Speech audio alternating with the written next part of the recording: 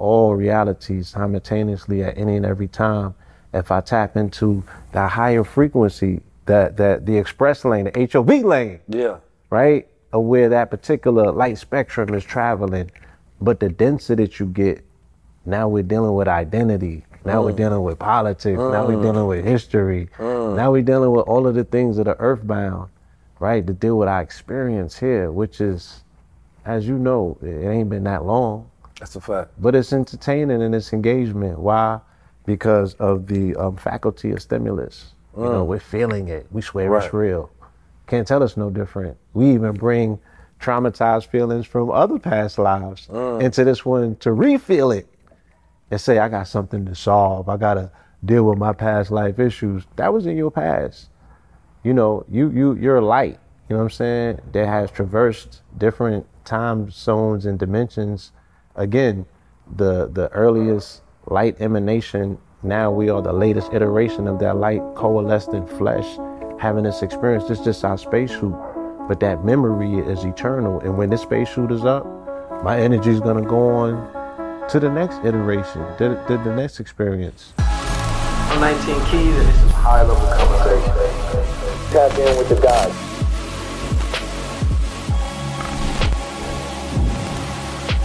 Peace family, it's 19 Keys tapping in for another high level conversation. Today I brought you a cosmic being, you understand me? One of the, who I like to call inventors of the conscious community. See, a lot of you all may have seen a lot of conscious figures come out this community over the last 30 years. You understand me? But behind the scenes and in front of the scenes, that there have been some champions bringing to light some of the most prolific thinkers to the frontier of our consciousness. This is a brother who was also one of the synchronization masters when you talk about the law of 44. A lot of people want to talk numerology, they want to talk consciousness, they want to talk synchronicity, they want to talk chakras, they want to talk all of this liberation talk and things of that nature. But if you go to the catalog of this man, you'll find the notes that he's already writ the hymns that most people sing. You understand me? This is none other than the young God, because he doesn't age, because he understands that he is timeless. You understand me? And he has the ability to consistently reinvent himself throughout the ages. One of the few who has consistently made sure that he commands the forefront regardless of what new frontier happens. Whether it's on YouTube, whether we in the streets, whether you're on the corner, whether it's events, whatever it is, this brother is always there helping, bringing in and administering some of the new spooks and messiahs of the culture. You understand me? This is also one of my business partners, my brothers, somebody that I've toured around the world with, teaching higher consciousness to Black, melanated Moors, Israelite, Hebrew, Asiatic, original people all across this planet. This is none other than the God himself, Mr. Blue Pill 44. Oh, peace, my brother. Honest. I stand up for that. Yes, sir. Thanks. You're back, young God. Peace. My brother, welcome to the show, man. Indeed, it's an honor to be here. Man, I want to jump right into it, man. I want to talk a little bit about how a person can go about raising a vibration out the matrix. You know, we live a life that condenses us, and it leaves us so dense that we trap down here.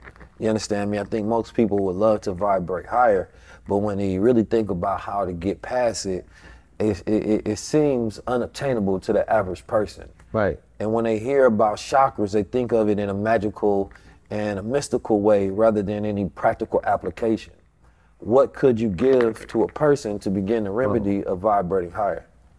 You posed your question very strategic, which will allow me to illustrate. Yes, right? Sir. So if we think about it like coils, let's think about it as a snake, and the most densest coil of a snake is going to be at its base, right? Where the majority of the tension and everything coalesces at that particular base. That's a swelling of energy, and then it would be read by nature based on the concept or the visuals that we're painting in somebody's head by saying swelling.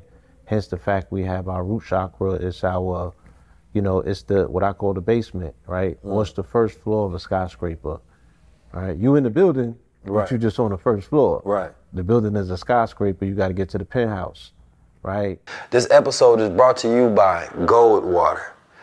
So when I was making observations about why a lot of people in this plane identify with, let's say, quote unquote, demon time, right?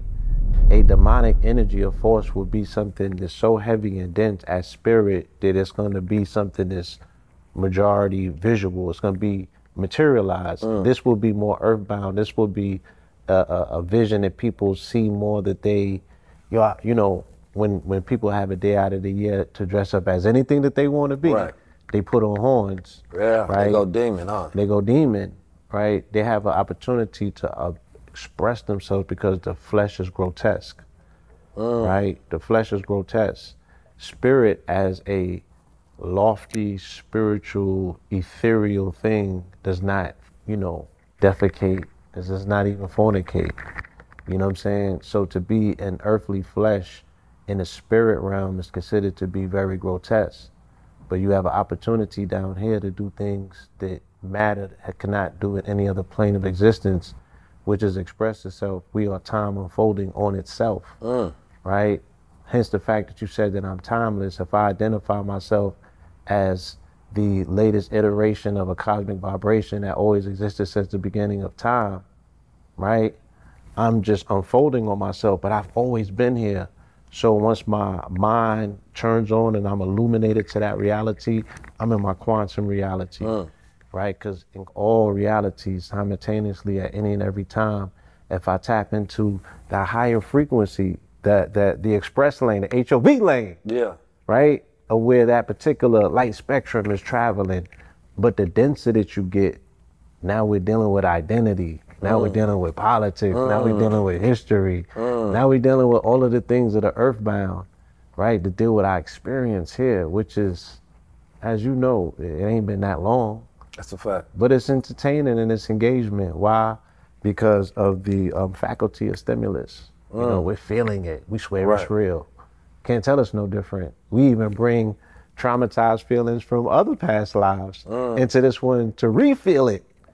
And say, I got something to solve. I gotta deal with my past life issues. That was in your past. You know, you're a light, you know what I'm saying, that has traversed different time zones and dimensions.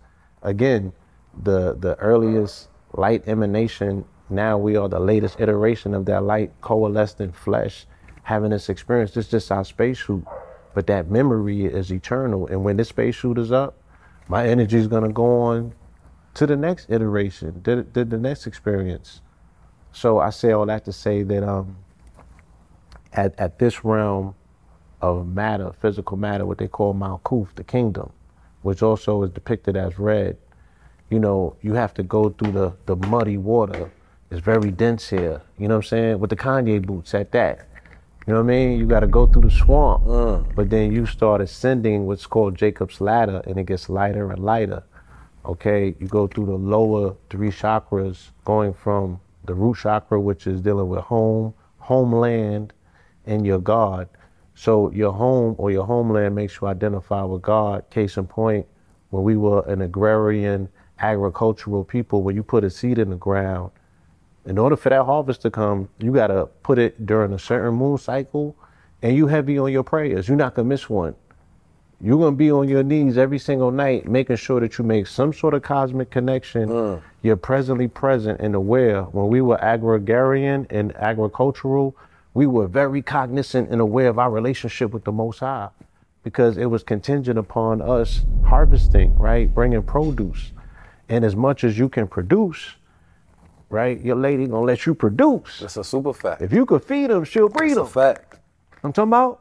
And a man's wealth is in his family. You taught us, or you reminded us so skillfully of that in this particular lifetime. Honest to you, brother. Appreciate you. So, you know, with that being said, you know, the homeland is important. Identifying or connecting your homeland with your higher power and your family life. And then our sacral chakra deals with our sexual, you know, how we are introduced to the concept of sex, whether it's traumatic or whether you're taught the birds and the bees, whether you do, you know what I'm saying, whether you are naturally able to go into that particular experience. And does that have an effect on the rest of your relationship with sex throughout time? Absolutely. That is templating and imprinting your psychological development, and how you are orientated around your sexual psychosis will determine how you go to work, how you go to war, you know what I'm saying? How you socialize. Because you cannot know your enemy unless you know their sexual proclivities, right? How it's how they fight, right? How somebody F's, how they fornicate is how they fight. And all of that is tied into their fight or flight response as well. Explain that. You said so the way a person fornicates is connected to the way that they actually fight. Absolutely, right? And in what particular manner? Is it like the way that they fight, the techniques that they use, whether they're more defensive, offensive? Like if we go to the psychoanalytical aspects of Freud and them, they would study a person's sexual proclivities based on their savagery as well, right? What they're gonna do in war, how much fear they're gonna have versus how much fear they're not, their level of domination and dominion. Now, observing it through a European lens, we know that there's a level of perversion to it, but they also will look at our great warriors, right? And be like, you know, this person has great, how you pronounce it? Fecundity, right? And, you know, it just speaks to a person's appetite. That's interesting because, you know, when you study different times, you got endocannibalism and exocannibalism, where it talks about whether those people eat their own or they eat another people, essentially, right? And during war times, of course, you know, Europeans would eat, right, their enemies, Africans, right, to absorb the energy of that enemy. Life force, right. And then at the same time, it ended up having a psychosexual connection to that as well. And we've seen that through slavery, during chattel slavery.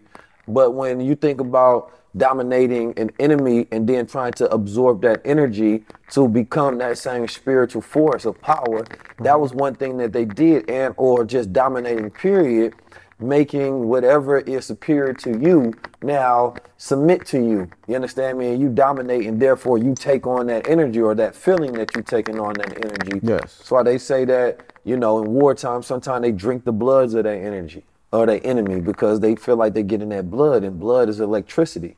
You know, it's DNA, it's blood energy. Is life force. So therefore they believe that they actually drinking their energy or their enemy and becoming stronger.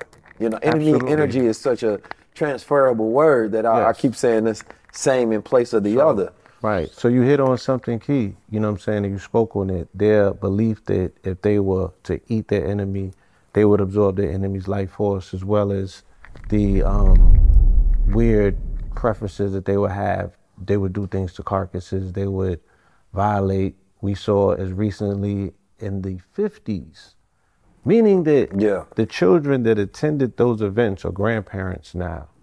The children that attended those picnics and those burnings are old enough to be judges, right? People mainly that are in these senior citizen homes talking crazy to senior citizen workers were the same children that were in attendance gleefully while their parents carved anatomical parts off of charred figures hanging and swinging. Mind you, these are Christians, right? Speaking about the ideals of thou shalt not kill and love thy neighbor, they're showing their children them, right? Celebrating the murder and the burning, right? The desecration of the body afterwards, and then the harnessing of that body, putting it into mason jars, right? And utilizing it ritualistically. That's wild. You feel me? And then there was other aspects of them, you know, utilizing the skin as coating, as shields. So I'm not only going to dominate you, right? I'm going to become you, especially your quote unquote skin, right? So, and we don't have a record of doing none of these things. But again, the way that somebody fights and the way that they fornicate tells you a lot about their functionalities mentally, right? So these people on a subconscious level want to be in your skin. They want to be you and they want to consume you because there's something that you have, almost like Blade, that will make them a day walker too. That's deep. And we actually see that in movies a lot. You understand me? Continuously. You know, the consumption of melanin You understand me? And the fixation on it, right? And we know that within this country, I always say the secret of this country is the black body, because that's what first thing that powered the industry of this company. Yes. It's the first money, it's the first stock, it was the first reason for insurance, everything. If you was to go and find, right, they say the cornerstone that the builder rejected. We know that Benjamin Banneker has something to do with laying the cornerstone in DC. But if you was to go and find the matrix, the power spark, how they show in Transformers, right? What is the very thing that powers this country? What is the circuit board, right? It would be some melanin. When you lift that contraption back, you know what I'm saying? You're gonna see one of us as the battery powering up this matrix. I mean, when we think about, I had a conversation, I forget who was I talking to. I think it was Billy Carson. We talked about this on a live, though, how black women were the first computers in this country. Absolutely. You understand me? And hidden figures. Yeah, hidden figures. About when NASA literally called them computers. Human computers, yes. And the computer was modeled, if you will, of the brain of the black woman. But black women haven't specifically got a representation as highly intelligent figures in this country, right? Even though every particular movement, the brain behind that movement were black women. You understand me? These were black women planning the events, the details, the designing, how things should be going. The brothers would go to these black women, and then they would have these meetings on strategy and campaigns. So black women have always been our computer. Before there was a Google or YouTube, it was the black woman we would go to in reference and conversation as we would build with. But this often gets lost in narrative when we talk about, a lot of the movements, and especially when we talk about male-dominated movements, we do ourselves a disservice by not including the woman. Because if she can't see herself within the movement, then how can she help you? But if this was something that we grew up with on a normal basis, where it's like, oh, okay, back in the day when Marcus Garvey was doing this, you understand me? No, Bourgeois Ali was doing this. These were the women that was helping them, giving them this certain game, telling them, then we would understand that that's the formula, right? But, hip hop, when we fast forward, it switched it over to bitches ain't shit. You understand me? And they fucking with their homies instead, which was, it's very weird. We already know what that is. That's a completely different reversal of energy that we had at first. But, when you see Lil Wayne saying, fuck bitches, get money. Right. And that basically establishes a hierarchy, that money has to be more valuable than the bitches. Right. Or the women, of course. But, when they refer to women, they're not talking about his daughter. He's not talking about his baby moms. Not talking about his mother, right? He's talking about the quality of condition in which he sees the females that's within his life and how he degrades them and how they don't have any value within, his culture, right? But then that same mentality was taken by everybody who listened to it, right? Blindly copying. There was never a distinction made. And, these questions were asked in the 90s when Snoop and them came out with that anthem. There was an attempt as best the community could. They was like, can you define a hoe or a bitch, please? Like, what's the distinctions here? We talking about this or we talking about all of this? Because when you go over there and they get the lighter they get, the more caring and careful y'all get with y'all language. So is they bitches too? Right. Or it's just something dealing with people that look like your mama or your sister? Right. You feel me? But it was a pimp language. Right. They got that pimp language handed down, through San Francisco, Bay Area, Houston. Right. Then there becomes a cross-culturalism, and then we got to go back into the archives. If people remember the movie Panther, right? Not Black Panther that just came out. The movie Panther about the Panthers in Oakland. Yeah. The Mario Van Peebles in them shot, right? There was a distinct scene, right, that shows you the transfer of power that took place. Okay, the police came in with the mob came in with the dope, and the police pressed the D-boys to say, look, we need the gangsters to go against the revolutionaries, right? This is how we're gonna weaponize culture, put some bread in your pocket, right? Give you the controls, because the revolutionaries was pushing back on the hustlers, saying you can't sell dope in this neighborhood, you can't prostitute. So they like, oh, y'all cutting into our pockets. You know what I'm saying? You knocking our hustle. And then them folks understanding, how to play one side against the other, right? They deputize one side, and then they start their dirty tactics in terms of putting the brothers over here in game to remove them systematically one by one, and they still locked up to this day. Yeah. Right? And now the exception has become the rule. So the exception was always, yeah, you're gonna have a small percentage of the population that deals with underworld activity. And they're over here doing that. And for the most part, we got an eye on them, and we're able to somewhat keep the devil in his hole and make sure that degeneracy don't spill out on Broadway to affect A, B, and C. Because I got children and mothers and grandparents in this community that need to feel safe at any given time. So there was codes. There was codes, right? But What would codes there don't be a exist gang in for? the same way anymore. But to enforce a code initially, yeah. But the things that happen one place happen plenty places. They say we're gonna knock down the intelligentsia, right? The people who are able to not only maintain code, but create it, audit it, evaluate it, you know what I'm saying, update it. Right. Yeah, we're gonna So- take, You can get a little sage over there. indeed. So I mean that's a very good conversation right there. The intelligentsia, talking about the brain trust. Right. Right. Like anytime you want to establish a new order, a new rule, right? Anything, you have to have a brain trust. You understand Right. me? Where you bring some of the most brilliant and brightest together, right, to intellectualize the ways moving forward.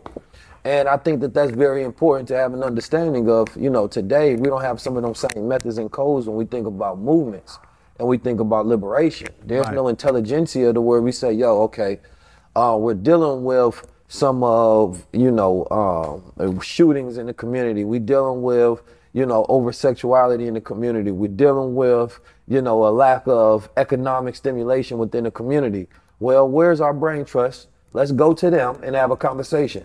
You Right. understand me? And see if we can establish some solutions. Right. Right? Sometimes that brain trust gets stagnant and old, where it's the same exact solutions running with no efficiency. Right. And then you would say, okay, well, you establish an order to say, make sure we're adding youth in every 5 years so Right. that we keep the ideas fresh and that they're coming from a certain segment. Right. But also, how do you test to say that these people are qualified to say that they are one of the intelligent ones, one of our intellectuals? What's the qualification to first say that this person can be a part of the intelligentsia in the beginning? We're looking for effectiveness and efficiency like you speak about, right? How is this person able to utilize their minds? Do they understand systems, right? Can they reverse engineer? What is their aptitude to listen to something and to apply themselves? Oh, this person is a coder. Chances are they can focus on something, you know what I'm saying? Oh, this person has created technological breakthroughs like an Idris. Chances are that, this person's brain is orientated to come up with solutions, right? Because that's all the word hacking means. Hacking is solution. So you throw these issues to people who are solution-based and creative-minded, they're gonna come up with a new design, right? That speaks specifically to the time, because the new design that speaks to the time is gonna source whatever resources or materials are in circulation or in existence that helps you solve these problems that weren't available yesterday. Do you think we can utilize things like, the human design or Myers-Briggs personality types, you understand me, in conjunction with the people that we bring in? Because let's say like you got ENTJs or INTJs, which are more rare personalities, and they're going to see, feel, and experience the world differently. And then what you often find is that subset or group are often in leadership positions because their perspective and the way that they perceive the world is different. So they're often bringing something fresh and new to the algorithm. Yes. Well, I'm designing an AI which I call Almighty Intelligence. And this particular AI is utilizing metrics that we seem to overlook that speak specifically to not machine learning, but human learning, right? How can I utilize a machine to learn a human better? There are certain metrics that are available to us, such as tarot, such as human design. People focus a lot on nutrition, body-wise. I'm gonna feed this particular system of the body, I'm gonna feed that system.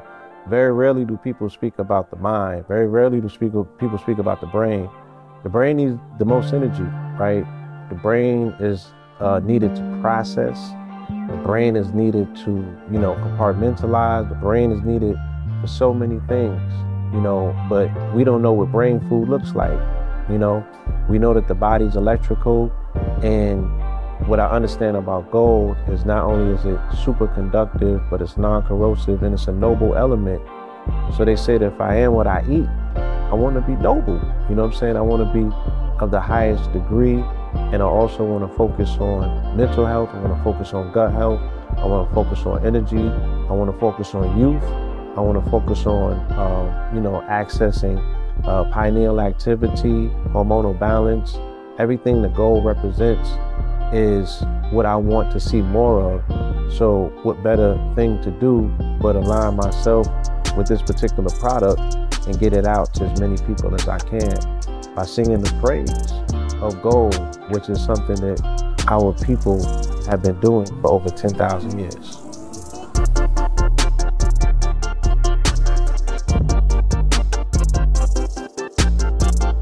So Right? you said tarot? Yeah, You believe in tarot, like tarot cards? I do. I believe I acknowledge the effectiveness of cardology and tarot. Yes, and different aspects of numerology. Is there a science that you can give us that would establish some sense of understanding for the layman to be like, I see the cards, but how is there any relevancy to tarot card reading, beyond perhaps intuitive intelligence? Well, we're all composed of latent energies, right? Everything is connected. In my purview, in my world, the way that I see things, there's no disconnect. So there's an energy signature that you have, right? And then that particular thing speaks a language because it's a frequency. There's an energy signature that's templated in that particular card, right? It's a whole language. It's almost like a glyph. I'm looking at a card, but it's a story, it's a conversation, it's a narrative. It's multidimensional. It goes this way, you know what I'm saying?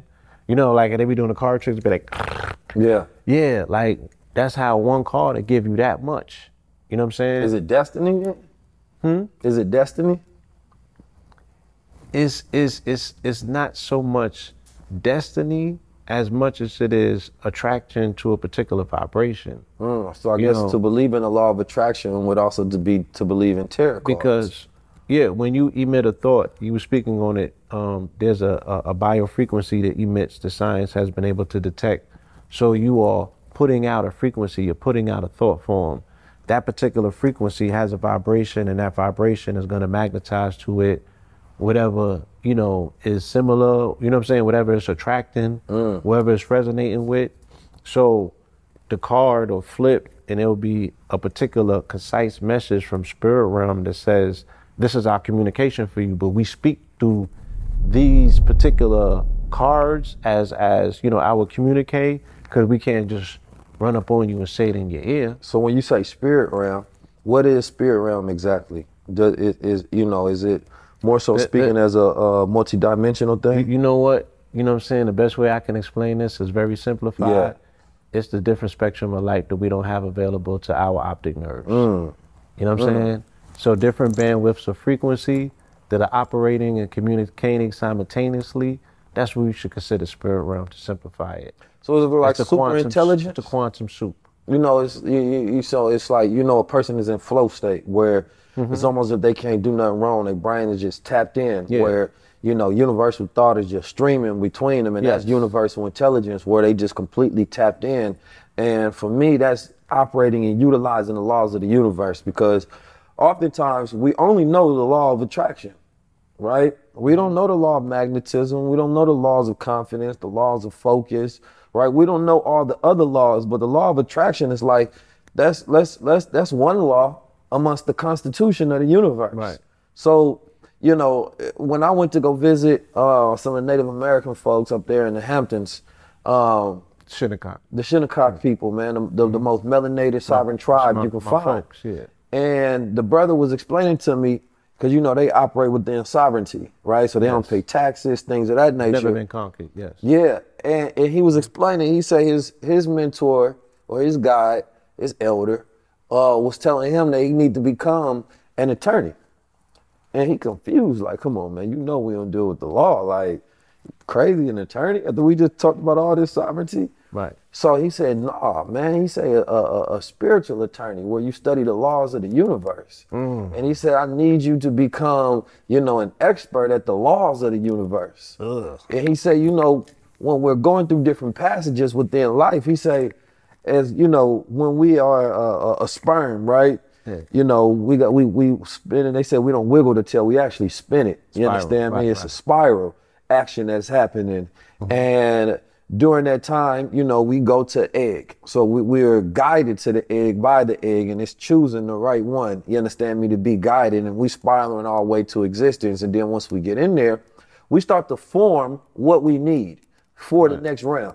So each realm starts to give and guide you to what you need to go to that next stage, right? So you start to get arms, legs, you know, heart, limbs, spine, right? All of these different things start to form, brain, eyeballs, teeth, and well, not teeth yet, you know what I'm saying? Right. But you start to become ready for this next round. So once you come in there, you understand me, screaming and hollering, as a baby, you were also given everything that you needed. But that was, if you want to call, you know, the divine intelligence preparing you for that next realm. It's not something you had to ask for, like, yo, I need to walk. It's going to be a certain amount of gravity.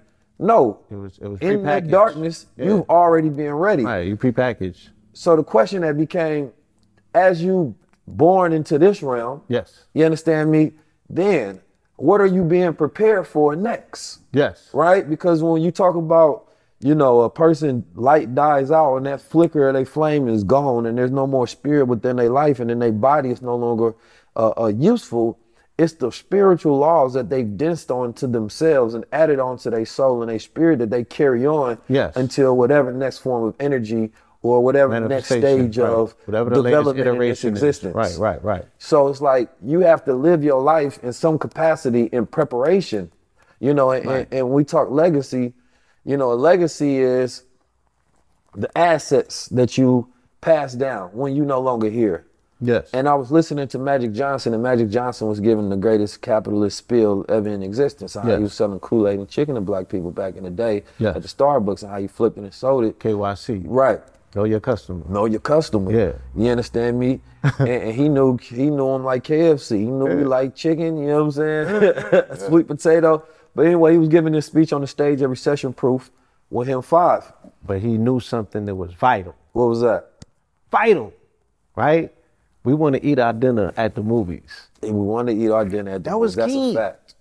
And that little small thing was key. That little tweet. He said he started the movie theater, but he changed up the concept because he understood black people the most. He KYC. You understand me? Customer, yeah. But I was thinking, you know, through a man's life, we both understand this concept that we go through many lives. Absolutely. Right? We don't just live one life, we live many lives. And, you know, there was a life where I was living in the streets. It's a life you live in as you go through different developments. You have births, you understand me, and deaths throughout life. Throughout life, yes. And so in the first iteration of his life, if I'm gonna simplify it, let's say that Magic Johnson was known for his physicality, right? Yes. On that floor in NBA, like the hardwood master. Yeah. Then the second life of legacy being known by his mindset, particularly within business. Mental so prowess. Now, yes. And then the third life of a man, I would imagine, should be spirit. You understand me? What you leave vibrationally and how you make people feel. You understand me? Because if you have just the first two without the spiritual legacy, right, you will leave here, but nobody will care, right? You may get some of the close people that you made them feel a little something, but everybody else, they only knew you through, right, the physical and the mental, which has nothing to do with the heart, right? And now I'm thinking about building legacies from the mental, physical, and the spiritual realm. And if you can find a way to make sure that all of that is enclosed in, you'd be like Nipsey Hussle during his passing, where the whole world felt the spiritual energy release. Right. And they felt that vibration because at one point in time through his life and observing him, he made them feel something. Yes. Right? And so I want you to, if you can, because, not if you can, I know you can. Yes. Because that's the God Blue 44, number one. Talk about the life and death experiences you go through while living. Absolutely. This particular journey, as I said, you know, coming here, we are ascending this particular ladder, going from dense matter all the way back into our Godhead, right? And it's a hero's journey, right? What is our Godhead for those who are listening? Our Godhead would be that level of enlightenment where you tap into the aspects of yourself which are non-physical, right? Non-corporal, which is your mind, which they say that all is mind and man is all and all is mind. So the aspect of us that is divine is not necessarily the flesh. Remember, the flesh is grotesque. You know what I'm saying? This is not a perfect, contraption because it ages. It does particular things that are not consistent with being eternal and immortal. But this mind of ours, this ability to plug into this neural network that is of the, this is how you scale your ladder and go to the highest of heights. You could go all the way up. You not to cut your wisdom, but you said something about our spacesuits, which is like if you got a spacesuit and you literally go into what we know as outer space, right? And it runs out of oxygen, then guess what? The passenger inside that spacesuit, then their time is up as well, right?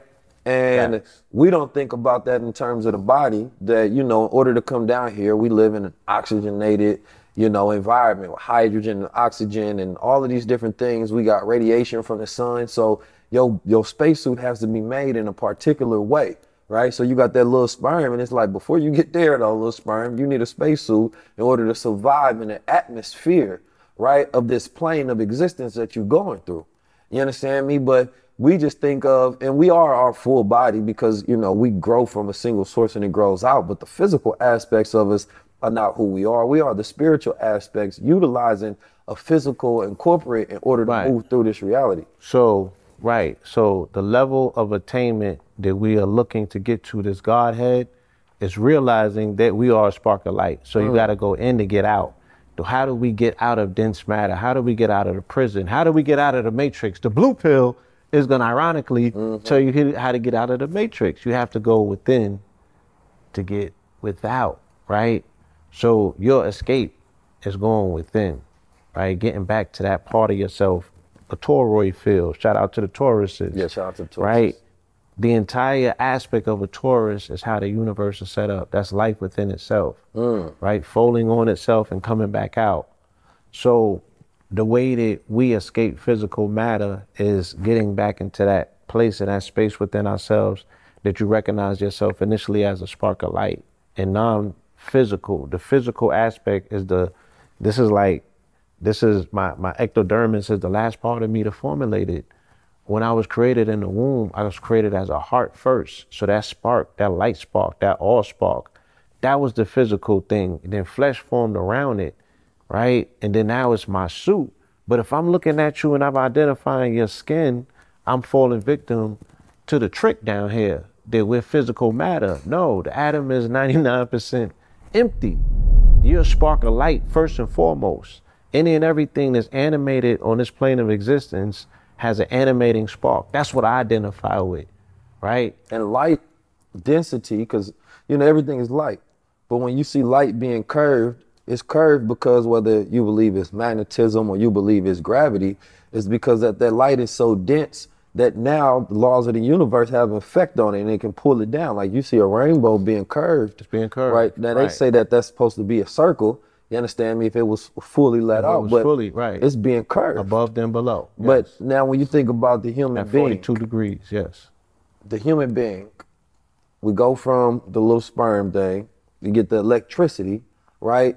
And then more light is formed around that electrical moment that becomes denser and denser and denser, right? Because there's a certain level of gravity. Otherwise, our bones would be too weak to be able to walk upright. You understand me? Like we are the what's the word? The diameter man, not the diameter, perpendicular. But perpendicular man that stands up. Yes. You understand me? So therefore, we had to be an evolved man because of the man that, is laid down on, his Four hands pedals, and feet. right. That's a beast-like nature. You understand me? But man who has enough electricity within his spine, that's going to shoot upward, right? And to kind of dial it back to the conversation around chakras, because even when you go to the chiropractor, you depending on where you go, they're going to have, you know, show you how electricity runs up through the spine. Right. And that if there's any issues and incursions on that spine, then that's when you have issues throughout the rest of your body. Yes, so the meridians of the body are contained in your spinal column. You know, the spinal column is like electricians, if they go to, you know, to the house and that part of the particular house that has all of the cords running through it, that's the spine. Those are the meridians, 32 vertebrae broken into 4 sections. So as a internal martial artist, I used to practice internal martial artist. Yeah, Bak Wow is a system. It's a breathing system. And we used to stretch our spine. We used to utilize a technique that actually elongates our spine. And the more longer I was stretching my spine, I was creating portals or accessing portals within my spine to traverse in and out of dimensions. Because those worlds, just like in Kabbalah, they say that there are 4 worlds. Those 4 worlds are intertwined within the spine. And Kemet, they knew this. They called it the Jed pillars, which were 4 columns, right, on the spine. It's like the Jedi. That it is the Jedi. Come on, and talk to us. May the force be with you. May the force be with you. The man was born on May 4th, so yeah, this conversation is relative, but yeah, that aspect, you know what I'm saying? So, cause I want to tell a quick story. You know what I mean? Before we go up to the mothership. This story is how I got some of my powers that I have now. You know, and this may be one of the biggest secrets that I've never told on what differentiates me between a lot of my peers who try to figure out why I have some of the mystic powers, because I've tapped into gateways and portals and dimensions that they've yet to enter. And one of the particular powers that I gained was the power to see in the dark. I have vision where most cannot see. And I gained this due a particular moment in time where I was deeply studying vibration, frequency, and energy, right? And studying the pineal gland, right? And studying how to wake up that part of yourself that lies dormant, the rusty locked mind. Yes. And as I was studying this information, I was studying it every day and every day and every day and every day. Even when I'm doing something else, this is what I'm thinking about. I'm always thinking of ways to, I'm studying physics, metaphysics, quantum physics, you know, I'm studying science, psychology, sociology, every mathematics, ontological mathematics, all of these different fields. And what it does is it vibrates you higher. So it goes from that sacral and it starts to vibrate you, and you always thinking in the crown chakra at all times. And this was when my pineal gland was... Your bell is ringing. The bell was ringing. My pineal gland was calcified, right? You know, junk foods, processed foods, you know, seafoods, mercury, all of these different things, you know, calcify your pineal gland, right? Through calcium phosphate crystals, you know, which are attracted to that pineal as through that calcification. And this pineal gland is that seat house, right, of psychic ability, intuition, right? Having vision, imagination, being able to see within the future. But one day, right, I think it just got to an inflection point. You know, I'm doing my chants, my meditations, you understand me? Like I'm locked in. I've completely like channeled into a completely different being at this point, because I was working to unlock secret codes. Right. And this was through my development of becoming 19 Keys. You know, I was working to make sure that this was a form of energy and entity that could exist and be known around the world. Right. You were being intentional about setting 100%. Everything, right. Every dimension of it was intentional. There was no accident about none of this, which is why I can be humble about it at the same time, because it's like, you know, I think cockiness comes from unexplained greatness sometimes, you know, but when you know where it comes from, you know what you have to keep doing to maintain it. Right. But anyway, I'm doing my studies, and I got to this one part. I was studying some stuff through Mother Tanetta, and it was a story upon how these beings were traveling through time, right? And they were traveling through time to different parts of the planet at different points in time. They didn't travel through a ship, but they was traveling, what I believe, through like a psychic sphere, they call Zep-Tepi. Zep-Tepi. Yeah. You understand me? And they show up in the beginning of different time eras to set up shop. You know exactly what I'm talking about. So this particular story was about they time ship crashing. And I believe they crashed at the time, like it was either the Mayans or the Egyptians. Right. And these people that they were dealing with was faced with an enemy, right? And they seen these people crash, and they basically said that, listen, if you all basically do what I'll say, I'll give you everything you need to build a great kingdom and to defeat your enemies. So they start teaching them the knowledge of this different technology, right? And these is written on these scrolls that's supposed to be dated back, you know, a long time ago. And as far as scientific proof goes, it looks like it's actually dated back a very long time ago. Right. But it makes no sense to the layman mind, because they like, how could these stories pre-exist, right? But I after I was done reading that, I started to fall asleep and nod off a bit. And I started to feel the shock. You understand me? It was literally, and when I used to hear these stories, I thought people was crazy. I thought they lost their goddamn mind. Right. They was on some shine or something. So, but I experienced it. There was convulsions within the body. You understand me? And I started to feel these contractions within the body giving birth. You understand me? To that Godhead. So how old was you? I was, I think maybe 21, 22. Yeah.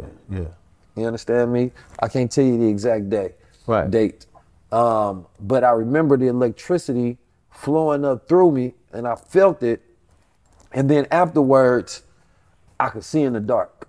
And I don't mean like figuratively, I mean literally. Yeah. And when I would doze off though, and close my eyes, I could see like these very bright, bluish and greenish planets. Is what I could only describe as a planet. But it looked like every time I closed my eyes, it was like I go straight to like a deep beta wave sleep. You know, and it was weird because I would test it like, whoa, how am I awake? And then I'm just jumping in to that. So automatically. I wanted to experience it a little more. So I'm like traveling through. And what happened is that it became hard to sleep, because, you know, when you sleep, you no longer getting that electrical activity to the brain in the form of light.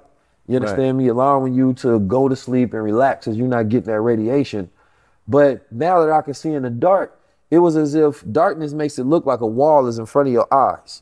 But being able to see in the dark is basically being able to see through it and still be able to see photons in the dark and to see depth in the dark. And it was the most eerie experience that I ever had. And from that day forward, I had sensitivity within my body. I could feel all of the energies around me. But I was tapped into that divine intuitive intelligence, where I just felt like, if you ever watch a yogi or one of them great mystic masters, when you talk to them, no matter what you come up with, it's like they got an infinite amount of wisdom there for whatever you say. A deep swell. They got an analogy. Well, you know that apples, when an apple falls from the tree and it lands, that is you. You be like, whoa, that's rather deep. No, but they actually have something logical. Right. But what I garnered from that experience, number one, and all of those, I'm sure a lot of people are going to relate to being able to actually crack that pineal gland. And some people activate it at different points in time. Musicians activate it at all times because they're always working with frequencies. Where it's like they may get in a booth and they like, yo, I don't know how I came up with this hit. But that moment, I was in flow state. The flow state, right. Tapping into that is being able to consistently live in that flow state at all times, but you will be in such extreme sensitivity. And if you are in the wrong environment, you will be receiving all of that energy as well. And I was in the wrong environment for it. So once I cracked it, I kind of wanted to close it because I'm like, yo, I'm too sensitive to all of the energies that's around me. So I literally end up moving, but I moved to Chicago, which was not the best place to go. But I needed to get from one environment to another, but it took me on my own journey. Now, you know, like I said, this high level conversation. It sounds like you had a Kundalini rising. I had a Kundalini rising. Yeah. So You did? again, what happens is that when the fluid from the spinal base is shot up the spinal Cerebral column, fluid. right? The cerebral fluid. There's a lever at the 32 degree base of the spine. When that air or that fluid hits it and it slightly opens, then the brain receives a amount of oxygen that it had never previously experienced. And then that oxygen, almost like if you blow on something and then it receives a level of sensitivity because you blowing on it, it feels like it's alive. That's what happens with the brain.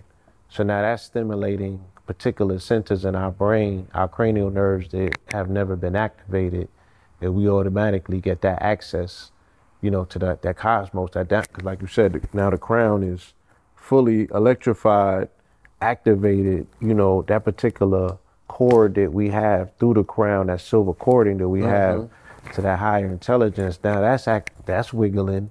Right. You feel me? And you getting that shock treatment downloads. And you can go through Kamsahara, where Kamsahara, the Indians believe that basically, throughout time, karma is passed down within the DNA.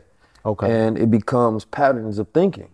You understand me? Like, people think about karma kind of in the wrong way. Like, your father passed down karma through the child, Through the sperm. through the DNA, epigenetics. Right? Yes. So that in order to defeat that karma, you have to have a charge of electrical shock that allows you to erase those patterns of thinking that will have you behaving in a manner to where those same things start to relive in your child, right? So the son, the father sees his sins relive through the son. Right. So you have to go through that channeling, specifically depending on who your parents are, what's within your DNA, in order to be able to re-cleanse yourself, reactivate yourself, and become your own person. Right. You are responsible for self-correcting your DNA line. Yeah. What they call these days breaking generational curses. Right. But we only think of it in the terms of wealth. We don't think of it in the terms of the inner self. We don't think about it in a spiritual sense or a genetic dysfunctional sense, right? How do you self-correct your genes? Because what you are attempting to do is prepare yourself for the perpetual continuity, right? You want to exist as long as you possibly can, because the evidence that you have been here since the beginning of the time and you made it where others didn't is you. You're right. You are the physical evidence and manifestation of a job well done, even if it was ugly and bumpy, right? You still here, and you have an opportunity where trillions, I guess, others don't, because there was so many people who have transitioned before us. Yeah. And many people's bloodlines have not had the opportunity. We were chosen. Right, so we're chosen, we're here. How do we extend it? How do we at least guarantee it to say another 100 years, if let alone 1,000? That's an interesting concept, because most people think about winning a race when, and the reality is you were a chosen one. Because when you think about the story of the sperm, I know we keep going back to it, but that's the formation of life. Right. But when we think about the original journey, the narrative is that you beat everybody to get here. You were swimming and you were the fastest swimmer and you made yourself through the egg. But when the reality of it hits is that you were chosen by the egg and the egg guided you there. Yes. So everybody that's here is the chosen ones. They say that she choose. She. So that egg, they like, oh, that one has the best potentiality out of the pack, right?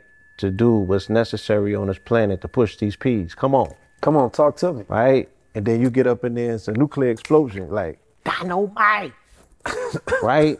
And look, and then it splits into 2, and then it splits into 4, and then it splits into 8. And now we game, right? Here go game time. Yeah. So now the mathematical expression, right? The sacred geometric configuration that's easiest for energy to transfer now is being created by way of the cube. And then here we are, born into a zygote, and then the zygote forms into a fetus, and then the fetus goes through 270 days, right, of perfection and triple darkness to be forged and formulated. Like I said, the heart formulating first, right? 432 hertz, right? So God is the closest thing on earth. Look, we born, all of this is taking place inside of a woman, right? Who has this particular workshop where she's able to craft a temple without the sound of hammer and nails, like they said in the Bible, right? So she's formulating an entire temple because that's what man is. Right? All archaeology is based on the temple of man. This grand design that the architect that's what a pharaoh has furnished us. Exactly. The architect, the great architect has furnished us with this particular vessel, this temple. And then our observation says that we're going to observe this mathematical precise proportion with the golden means. And then they go and build physical edifices, architectural marvels that are still standing to this day But once again, all of this is paying homage to your God body, right?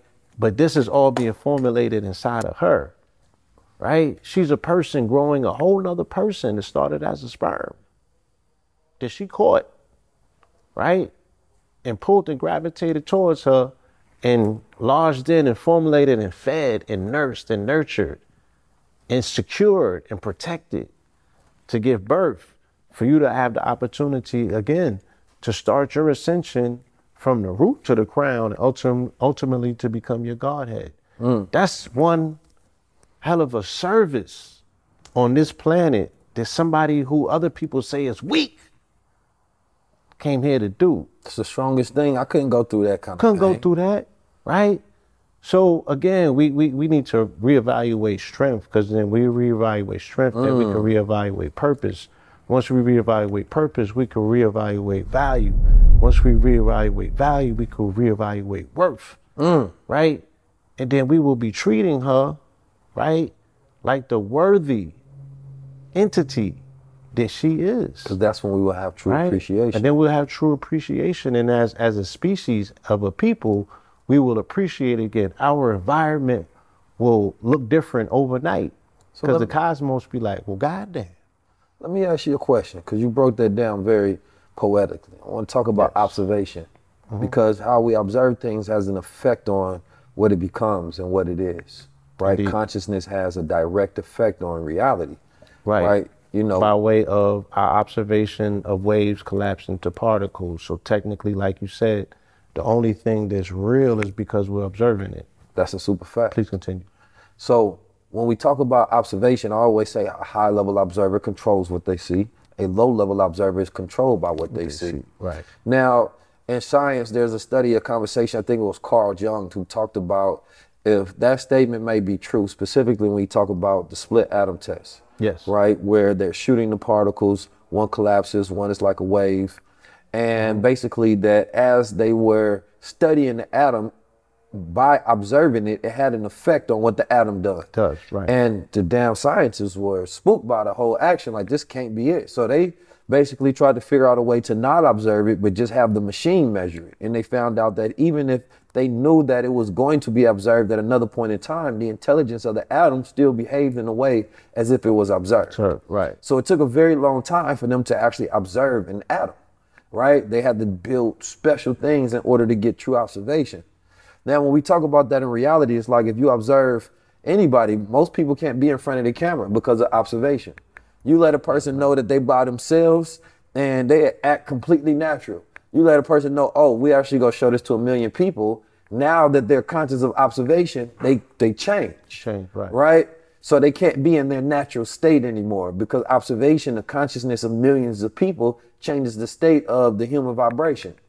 So when I think about that, there are some of us who absorb, right, the consciousness, the energy of attention, and we know how to convert it and utilize it for something. And then there's other people who shy away from it because it may be too much energy. It's too much for them to handle and take. Right. But it also brings me to the point that when we talk about low-level observers, if I'm a low-level observer, right, then that means that I am only seeing from a spectrum of consciousness and a certain amount of energy that goes into what I see. So that, you know, you are the law of 44 God. You talk about 444 and we talk about synchronicity. And synchronicity is finding the meaning in the otherwise meaningless, right? That some people see 444, 555, and 666, and 777, 888, right? They may see it once a year, once a month, and then all of a sudden, oh, snap. Yo, I've been seeing these numbers today. Something lining up for me. My angles are happening. I'm in a different dimension. And then other people say, no, I'm going to make that number appear as many times as I want to because I control what I see. Yes. And when things happen, it's a power to be able to, you know, add your own meaning into what it means that you see. Yes. Because a lot of people don't know how to do that. They see a number or they see something that happened. I wonder why this happened. Questioning your own ability, because when you asking self, you asking God. But then when God doesn't have the answer, then you feel disempowered. Right? But when you say, man, I see the number 19 today. Okay, I know what that means. That got to be connected to something else. And then you add a meaning of practicality and logic and rationality, and now you can utilize it. So the power of observation is only used in those with higher consciousness. Absolutely. So like when I study the number 19s throughout history, I can study and I can see something to be uncovered, right? If I'm studying September 9th, you understand me? And there was 19 hijackers. September 11th. September 11th. That's my brother's birthday, September 9th, by the way. Shout out to my bro. It was something else that happened September 9th. It was recently on the brain because I was studying something. Okay. Them nines. But if I'm studying September 11th, I see the 19 hijackers. Right. That was one of the biggest observations collectively where a large amount of people globally were affected by an event.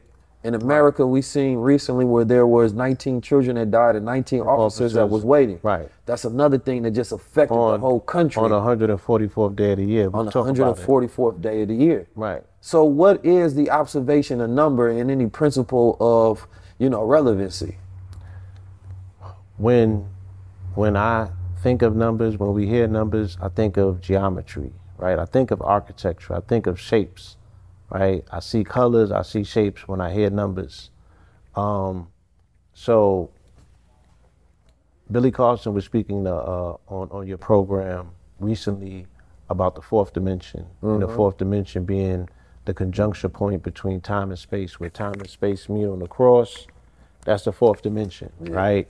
And he was speaking about Sylvester Gates, who was the string theorist, who was the professor over at University of Maryland. He was working with Obama. He's the top dude dealing with string theory, right? Or supersymmetry for that matter. Can you explain string theory for the people as we go along? Yeah, string theory for in so many words, everything's connected. In a nutshell, that's string theory. The proof through science that all things, all systems are connected, but also it speaks of the simulation, right? The fact that when you look down at a subatomic level, you can find what's called Adinkra symbols, right? And the Adinkra symbols have error correcting code in them, almost like a computer, meaning that everything's is yes and no's or O's and ones.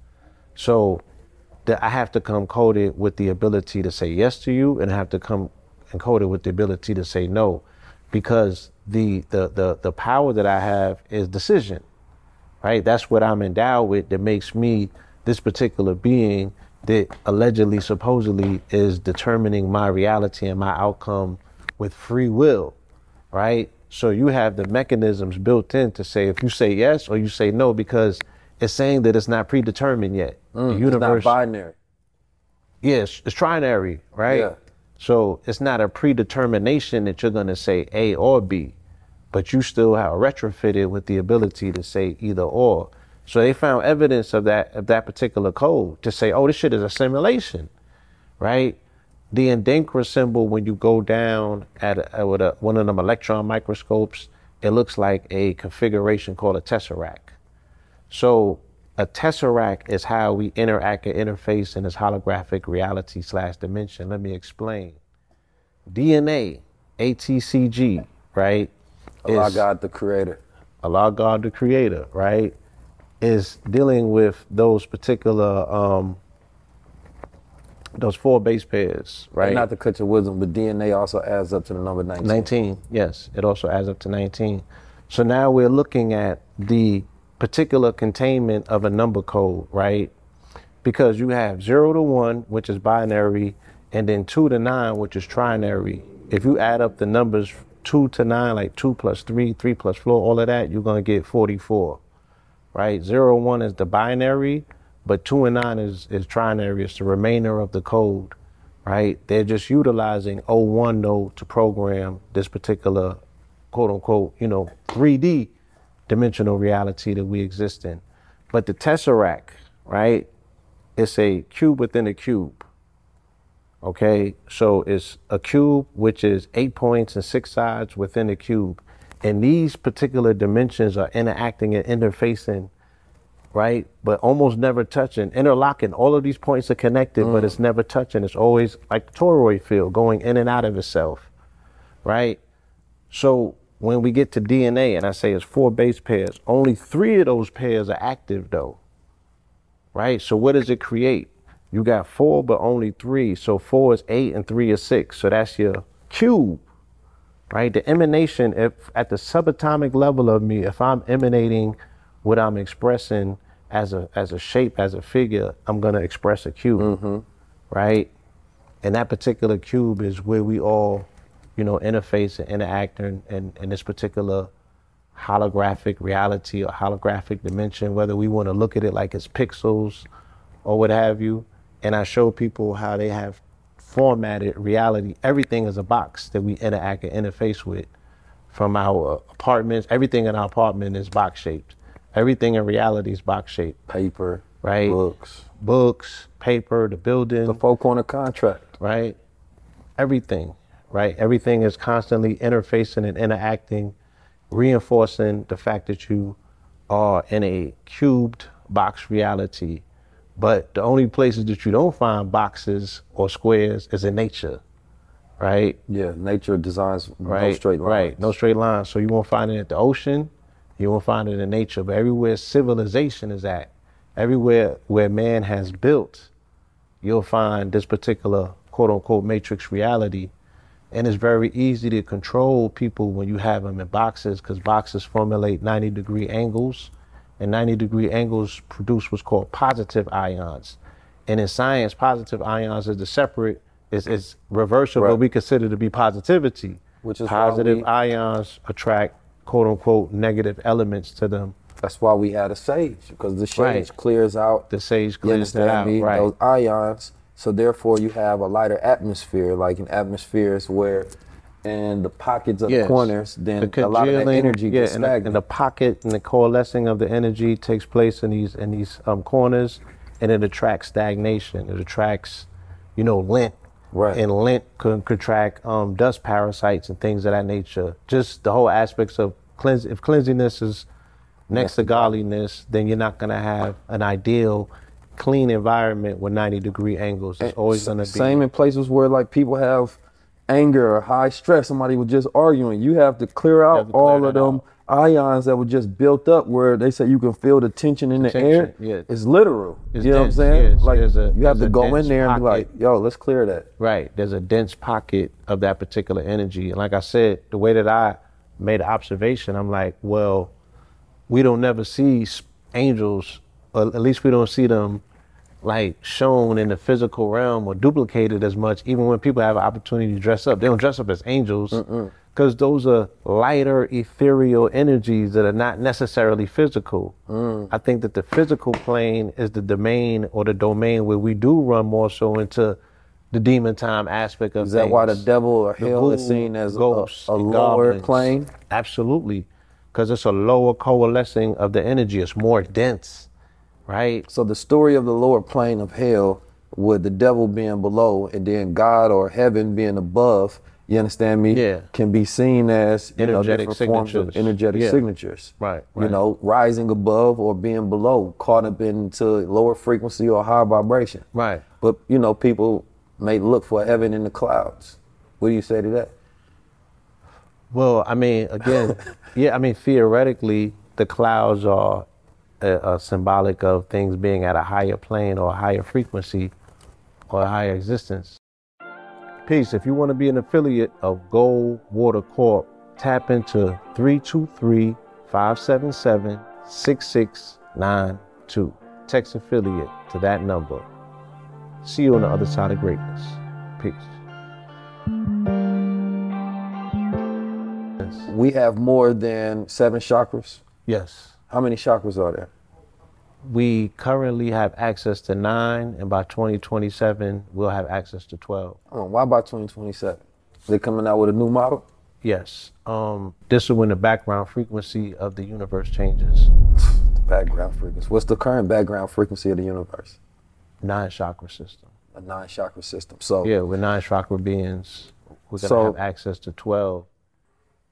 I put it in the frame, the context of, right, so let's say you got the human being, this is all our full emotions. You understand me? Like, I was watching a man who fell to earth, right? Yes. And in the man who fell to earth, there was a scene where he first got high for the first time. A white boy blew some dope in his face, and he experienced, a sense of being high for the first time and listening to music from this sphere that his alien partner created. And during that time, he felt the flutter of emotions for the first time. Yes. And he was like, what the hell is this? Why would y'all even want to feel this? Like, this only gonna disrupt me getting into, you understand me, to the business, getting straight to business and getting to my logic. It's like, y'all tripping. Because in his place, they call drones. You understand me? Where they just take, you know, their mission and their purpose, and that's it. That's it. You understand me? Drones, Control and command. They work for the hive. Right. And so he was experiencing the emotions, and he's like, this don't make any sense on why human beings would want to experience this. You feel what other people feeling. Why would you want to go through what other people are going through? Like, he just wanted to be straight thinking about his mission. And then, you know, the black woman who was a fellow scientist that was from Earth was explaining to him, like, yo, this is what makes us special. Right. And he like, came to help error correct her code. Yes. Right? Yes. Yes. So I was thinking, because, you know, when we think about emotions, because sometimes we get so caught up in emotions that they run us. We don't control them. Absolutely. And emotions are a fluctuation of vibration. You understand me? Like, we going through the full spectrum of hot and cold energy. We're feeling the full vibration and the frequency, and sometimes we don't have control. And some of us are only in the anger, the load, the stress, the anxiety. And some of us don't rise above to where we're here at logic and reason. Right. Like, the higher you go up. Because once again, as a community, we don't talk about breathing either. Right. Right. So imagine this though. Above you, that you seeing your conscious self from above, and you're operating yourself from that space. The same way if you play a game and the viewpoint is like a person controlling the character from above. POV. Or you're looking at it directly, you understand me? Your point of view is directly as first person. First person. You understand me? Or third person. But when you're looking from above, you can see the things on the side of you, you can see things above you. You're not caught up in the emotion of the character. You're controlling your character. You're controlling yourself, your avatar. You understand me? Your suit. And I think about that with being in life. You understand me? Like, when you in your emotions, how much condensed you feel trapped within yourself. Like, damn, I can't do nothing. Like, You understand me? You angry. You trying to get out. You throwing punches because you are being controlled by your own simulation at this point. So being able to live from that crown chakra, which is the seat house of intuition and reason and logic, right? And rationality and mathematical intelligence, that's controlling yourself from here. And then the higher you can live above here, it's like now you have that ultimate level of power and enlightenment. And so what they went further on though within the show, they showed how what he was missing, and he didn't realize he was missing. They said that, you know, and it's funny because this show really goes to the story of the Anunnaki and the planets passing. Because they said that basically the story was that at one point in time, you know, this is definitely a spoiler alert for people who ain't seen it, that the planets, they kind of kissed, that they planet and the alien planets at one point in time, their energy signatures had merged. And what happened was there was a certain percentage of people on the alien planet that felt what it was like to be human, and there was a certain amount of people on the human planet felt what it's like to be alien. And those became the superior beings on that planet. So the aliens were not just operating from a point of logic, now they got creativity and imagination. Because there was a part where the brother was like, wait a minute, how, because he only know how to get orders and move off orders. But the sister was able to create something completely from our imagination. And he was astonished, like, you created that from your imagination? And then that's when he realized the thing that I was missing was the human.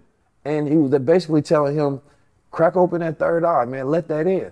And once he did that, he was able to solve the problem that he had an issue with. But they were saying that, you know, what can happen though, because if we look at some of the smartest people within culture, they don't often have like a human personality. They like droid of emotions and spirit. They're very mechanic. Very mechanic. But imagine if that same person could also be charismatic, you know, creative and move. Wouldn't that be the full envelopment of a human being at its highest power? That a person is completely intelligent in one area and also in the other area.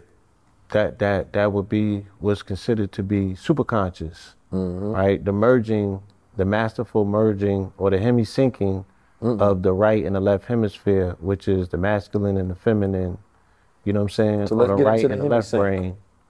Yeah. So the right and the left brain, masculine and feminine, logic and reason, right? And intuitive creativeness. The feminine brain, the ability to be intuitive, but also, you know, dealing with logic, dealing with reason, you know what I'm saying? Dealing with reading.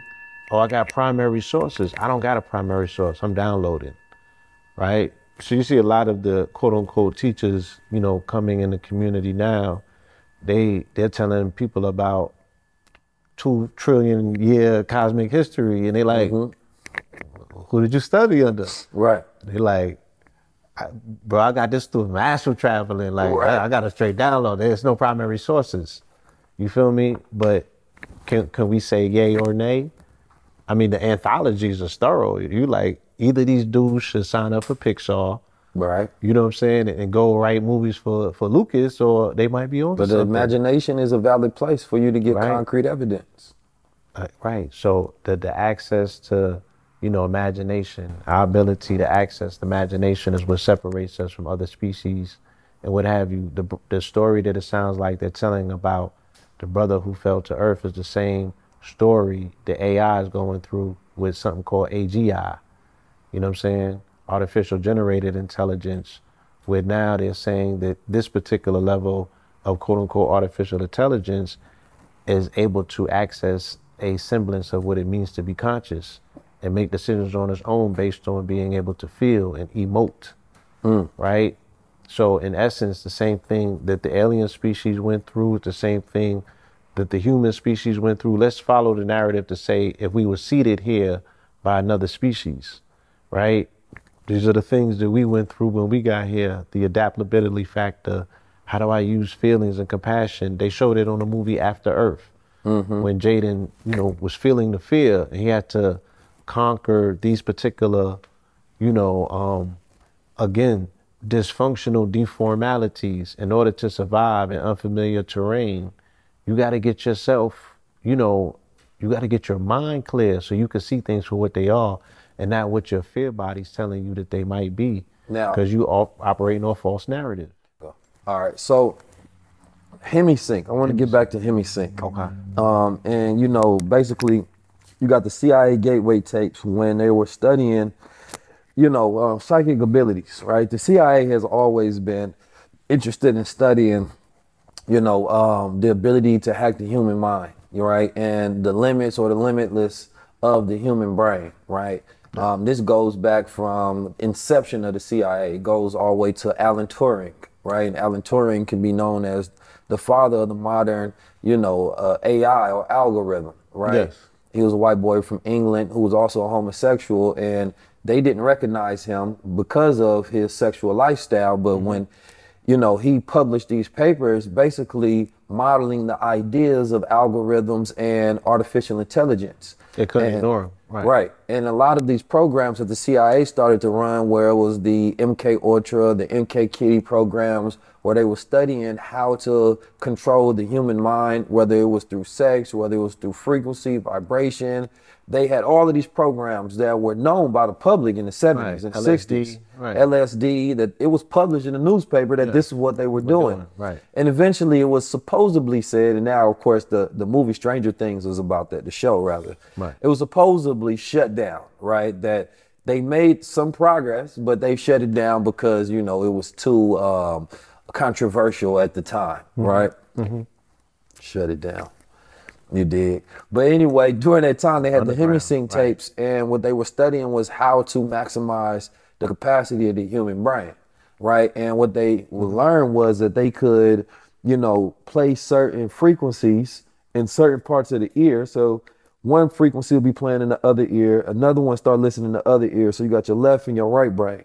And at a certain point in time, they start shifting with each other, and it starts syncing both left and right hemisphere of the brain, right? And they talked about basically getting you up to that peak state, which was in the gamma frequency, which was 40 hertz, right? And, you know, once you want to like calm down and you're in relaxation, you listen to more 6 hertz, right? Where you in dream state and imagination. And so, you know, the average person doesn't, we listen to all kind of frequencies nowadays. People listen to 9,000 to 432 to 440, just, we go frequency crazy. But we don't actually know how to entrain ourselves and to go through the process of listening to frequencies in a way where it can actually unlock the human brain, and your left and right hemisphere of your brain is connected. Because oscillation. Oscillation. So when we look at a lot of those things that went viral back in the day, where it was like, yo, do you see the dress as red or you see it as green, right? It was because either saying that you are more attuned to your left side or your right side, right?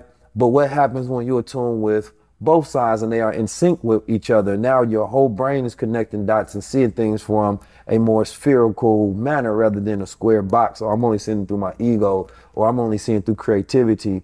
No, now we're both synced up and now we can maximize our output at all times and there are no blockages, right? Can you tell me your experience with, first of all, tell me your experience with frequencies, specifically the ones that are good and bad, and some of your knowledge on that process. Frequencies that are good and frequencies that are bad. And no bad in terms of moral. Quote unquote, right. I had to study the science of frequencies to fully understand the 44. And in particular, me researching 44 and understanding that this frequency, as powerful as it can definitely be weaponized, right? And the military utilizes this frequency because the word military equals 44. Dr. Wesley talked about, and I talked about with Sci High about the weaponization of frequencies. Yes, so particularly in music. In particular, when the Rockefellers, and particular first the Nazis, when they set the musical standard, or they suggested that the musical standard be changed to A440 in the 30s, and when the Rockefellers locked it in 55 and made it the international standard, the tuning frequency for all instruments, what they were doing is they were aligning A440. When you make A440, automatically F sharp becomes what's called a double interval, and I believe it was 741. You know, I'm sure that they'll correct me if I'm wrong, but nonetheless, F sharp sets at what was called a devil's interval. So for the untrained ear, what they're always hearing at that particular frequency is a disruption of our subatomic subtle energy bodies that's being attacked, right? And if they're able to break down us on a subatomic level, utilizing frequency, once again, the things that we're projecting from our hologram, from our DNA, is going to be disruptive. So this is how you create chaos in your environment. This is how you create constant, calamity or just confusion. And then it's very easy to rule from that place if the people are always disorganized. If I'm turning up a frequency and the shape that it's creating is a cube as opposed to a circle, which is 432, which is resonating like this at all times, right? It's circumambulating, right? So this is negative ion energy creating positive effects, heartfelt energy, love, right? This the energy of nature, it's the heart frequency, versus like judgment, versus, right? And racism. So confusion, not to cut your wisdom, right, yeah. but to add on to the cipher of thought, when I think about the non-judgmental mind, right? When you walk into a room, certain parts of your consciousness are triggered by your biases, right? If I walk in and I see a white man with a swastika on his body, perhaps I'm going to be triggered. You understand me? Yeah, because, or if I see somebody of a different weight class or sex or sexual preference different or whatever, color hair, you may, you see somebody dressed a certain way, you trigger, your judgment starts to populate. Right. And those judgments are blocks.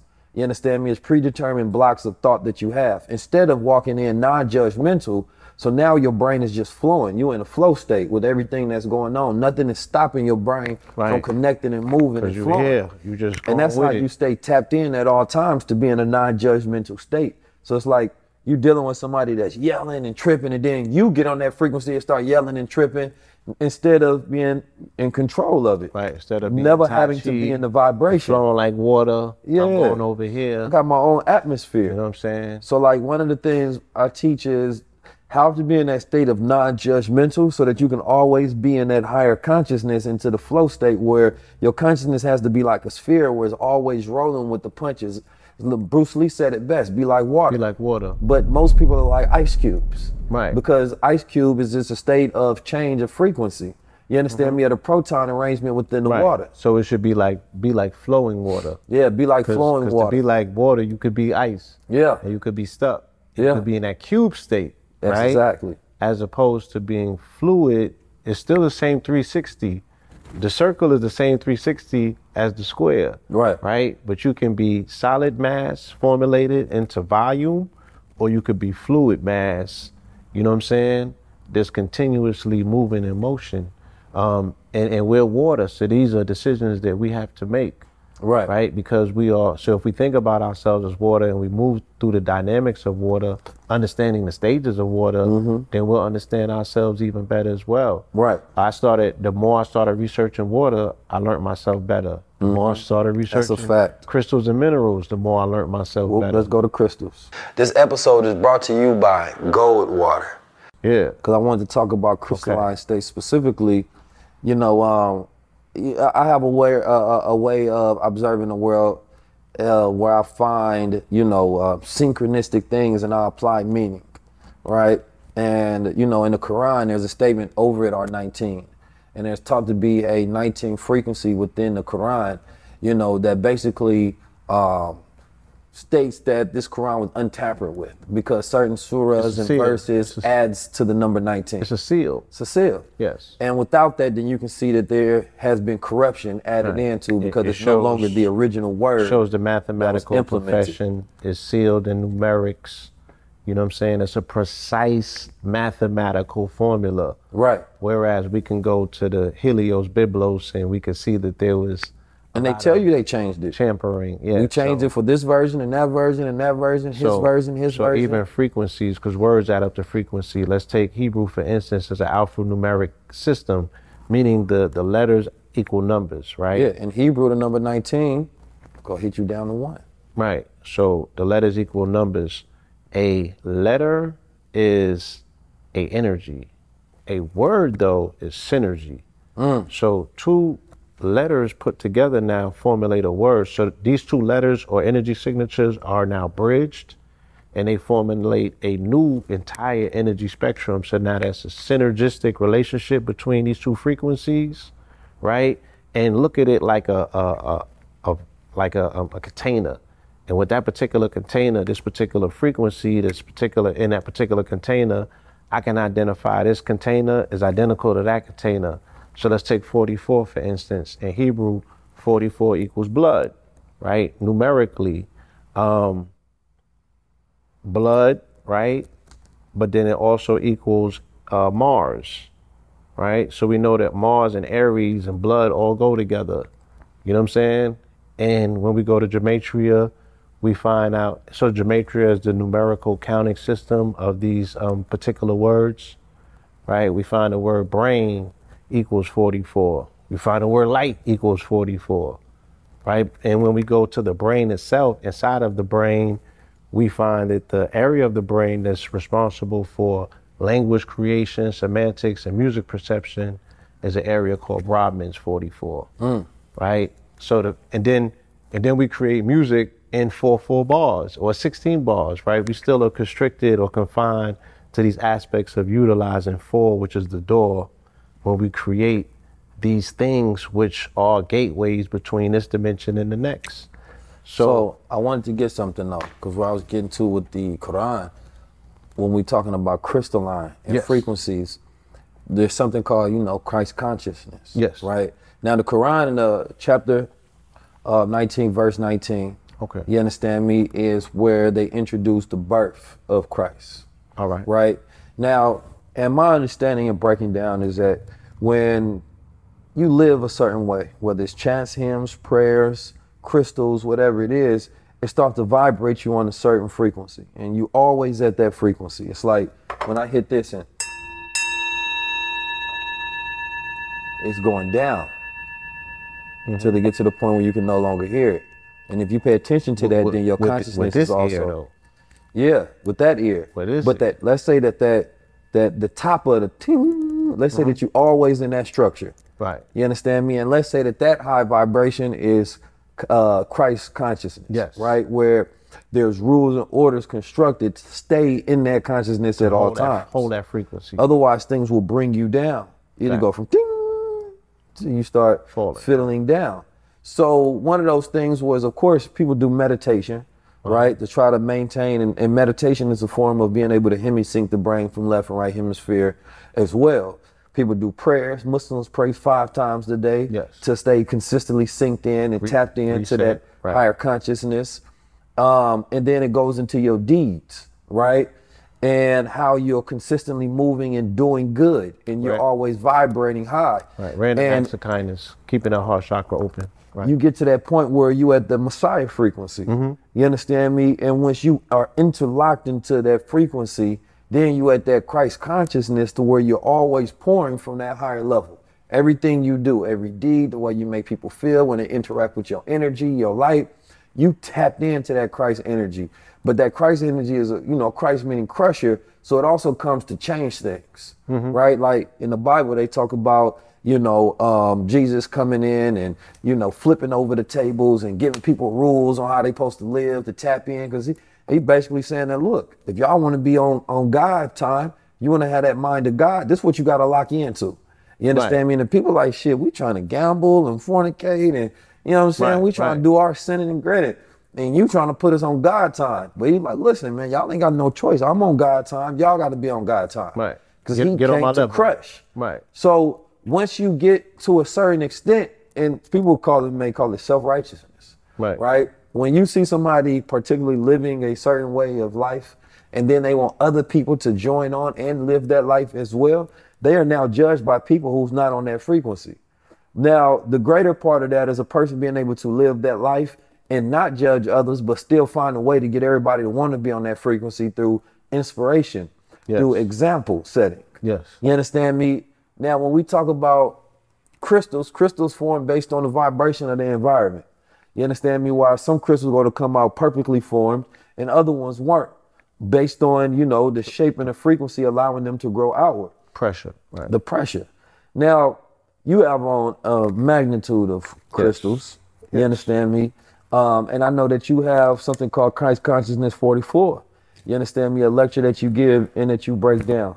Yes. I want you to, 2 things for me. If you can explain to people how they can tap in to that state of Christ consciousness. And because Mother Tanetta talked about it in conjunction with tapping into the mind of God, where she would read the Quran. I believe she read it from front to back every week, so that every letter and every word was what was vibrating and emanating within her mind. So imagine praying 5 times a day and reading the Quran every day. The only vibration that you have is supposed to be the word of God. So that means that you can only think with the word of God and vibrate within that. And imagine your environment being sound bowls and crystals and pleasant words. You tapped in. Yeah. She's filling her cup up till her cup runneth over. Right? So she's making sure that her mind is mentally immersed at all times in the word. And she becomes a manifestation of the word. Because now she's presently present in her walking, living, breathing meditation. She's lucid living on principle, right? And her heart chakra is open because, again, the reason why the color of Islam is green is because it deals with the heart. It deals with the planet Venus, hence the fact that we see the star and the crescent, right? And the fact that it's on Fridays is when we make acknowledgement, to Allah and all Muslims gather on that particular day because it's resonating on heart energy, heart space energy. So she's holding that frequency, right? And she's ascending her own Jacob's ladder. She's going through her hero's journey, right? Disciplining herself enough to get through what they say is like getting through the eye of the needle, right? That's how difficult they say it is to get through the heart chakra. Right. And they'll show it in the Giza pyramids, the King's Chamber. You got to go through a shaft on an angle through the left. You know what I'm saying? It gets real thin. You got to crawl through it. It's very uncomfortable. But once you get to it, you're in the glory of the upper room. You have access to the throat. You got access to the ajna, which is the third eye, and ultimately to the crown. This is the upper room. Now you in the kingdom of the Most High. You know what I'm saying? The skull, they say where Jesus went to go, the cave of Golgotha, right? And that's where this pineal is at. This is what's called a crystal palace. You feel me? The pineal, the hypothalamus. So there's actual crystals where the pineal is at. The pineal is a crystal, right? The ears have crystals in them. This crystals, our skeletal structure is crystal. Hence the fact that if we jump, we create what's called piezoelectricity. And that's from pressure. When you put pressure on crystals, they release sparks. They release electricity. So when we're jumping, when we are utilizing, they like them niggas just playing. No, they not just playing basketball. That's the most active piece of melanin on the planet at any given time. That's melanin in motion, real time, right? You can see the miracle through them. And playing basketball is using the earth. Because as you drop the ball, the earth is jumping back at you, pushing the ball. You understand me? Like, we don't even understand the actions gravity that we do on a daily basis. The super dynamic, super, quantum physics aspects of how we utilize these avatars and these vessels to create, or defy cosmic law. You define gravity. You know what I'm saying?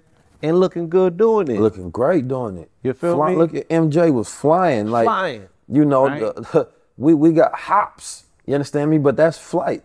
But, the greatest ability that we have in flight was, of course, within the mind. You understand me? Is our ability to be able to travel from one place to another the same way we talk about quantum entanglement. Right. So that part, right, the ability that we're speaking of, taking over the most important piece of real estate this side of the universe, which is your mind, right? Getting back into the driver's seat of your spaceship. The thing that's going to take you through this universe when you lay down at night. The thing that's going to take you through this universe when you drop this robe of flesh. You know what I'm saying? She's saying, I want to get in close contact with that now because I understand the ability to access this realm and this reality. So I don't have to have a reunion with it, you know what I'm saying, after the fact and reincarnate and come and do this again. I'm going to be fully conscious of my vessel and my being.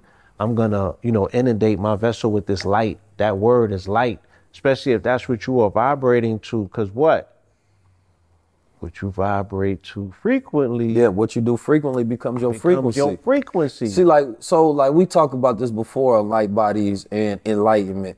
You understand me in that, of course, it's easier to control the people who are controlled by their lower nature, ego. You just got to keep putting out those things in front of them, keeping them distracted. But if you're talking about somebody, imagine if you have a whole world where all of these people are wise mystics. Right. They walking around with all this wisdom. How you gonna fool that person? You can't fool that person that's locked in. My experience with enlightenment came, I was about 21. I was incarcerated. I got locked up thinking when I was 19. And I was practicing Ramadan in accordance with the Nation of Islam. I just got moved from one part of the jail to another part that was like the Club Med part. Like it was super laid back. They was gonna work release. I wasn't even supposed to be there because I'm not from Virginia. So I wasn't supposed to move from one part of the jet. But I was working at paperwork and I was really disciplined in regards to how I was allowing myself to study and to get in contact with the concepts of what spirituality meant. You know what I'm saying? Now that I had this time to myself. And the sheriff was like, we don't recognize the Nation of Islam, as a religion. It's a gang in the federal, prison system. So he was like, if you want to do that, you got to go back over there. And I was like, no, I'm not going back over there. You're going to respect the fact that I want to do Ramadan regardless of what time He's like, you got to eat with your unit. The unit that I had to eat with they was work release, quote unquote, inmates. They was in their clothes. I was in my uniform. We couldn't mix. And rather than just falling on my sword, I had, cause we had payphones in the venue. I had called Islamic Council in DC, right across the bridge. And I told them what was going on. And for the next 3 days, I could not go and eat with the unit. So I couldn't eat at all. I just had to fast for the entire day. So I was reading my surahs and I started drawing. I had created a figure called Al-Kabir, which meant the magnificent. So I was channeling all of this pain that I was feeling from starving. At night, cause we had a vending machine, I was buying bear claws and stuff like that, but I wasn't getting no sustenance and I was being challenged. And the people in the unit was trying to put fear on me like, yo, that he's KKK, Grand Dragon, he got bodies, he this, that. I care about none of that. Like, you're not gonna tell me. And this is the first time I ever heard somebody tell me I don't have rights. He's like, you a prisoner, you don't have rights. And I had to research what he was talking about. And that's when I came into the knowledge that what he was talking about had some sort of quote unquote legal standing. I didn't know that prior to that. And it infuriated me. But I stood on my square, and on the third day, he broke down and came in there and apologized in front of the whole unit, right? And I don't know if somebody had ended up reaching out to him, but he was very apologetic. He was like beet red in his face. And after he left, people were coming in the unit, coming in my cell, you know, like, wow, like you stood up to that. And you know what I'm saying? They folded before you did. And everybody hand that I would touch, I would know everything about them in like 2 seconds. And it was like, you got a gold film, you know, like a gold light coming off of you. And like 2 weeks after that, I was out of there. I had what was called a reconsideration. I went back to court based on some changes that was on my sentencing. They had, because they do a whole point system when they give you time. And I disputed some of those things that they was calculating. Ironically, got into court. The judge took back a year or two, and I was up out of there.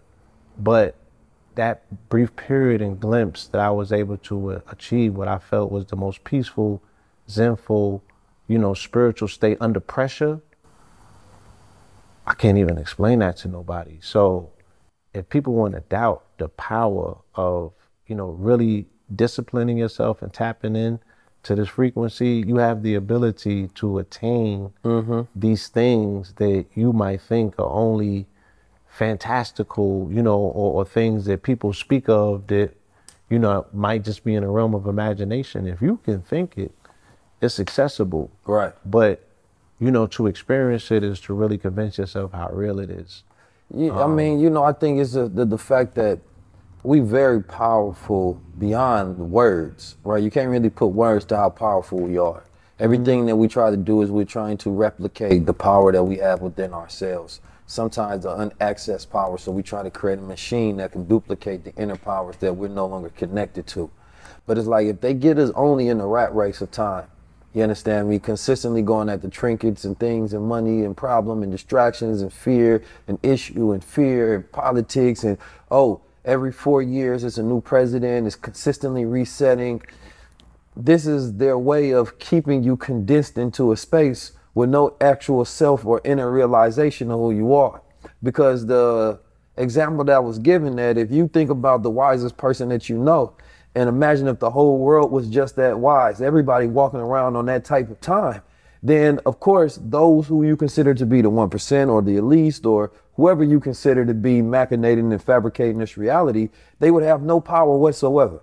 So it means that of all of the things that we can do, whether we're talking about getting wealth, you understand me, and gaining power and getting certain positions and jobs, there's nothing greater than we can do besides having self-knowledge and inner realization and enlightening ourselves.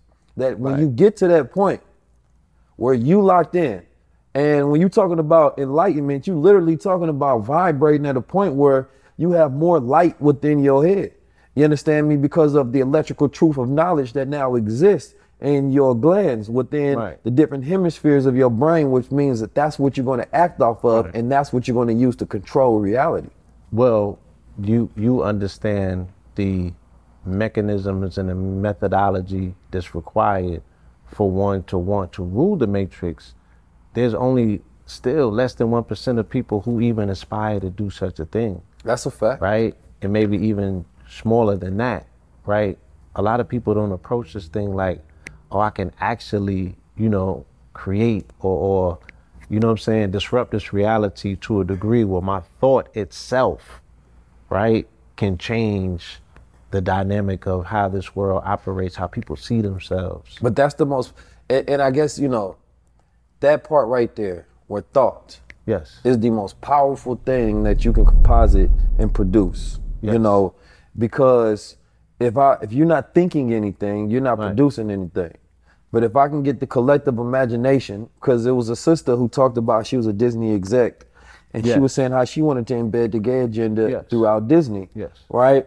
And basically she said anywhere she could, she was sprinkling queerness in all of them, meaning that, oh, these people kiss, these people do it. Things you wouldn't notice, but it would be subtle things. Subtle, right. And the reason for her doing that is so that she can start to embed certain thoughts and changes to try to shift paradigms. Right. So just hold that there. I just want to jump in right here because I stopped over here and I want to get back here so you can get back there.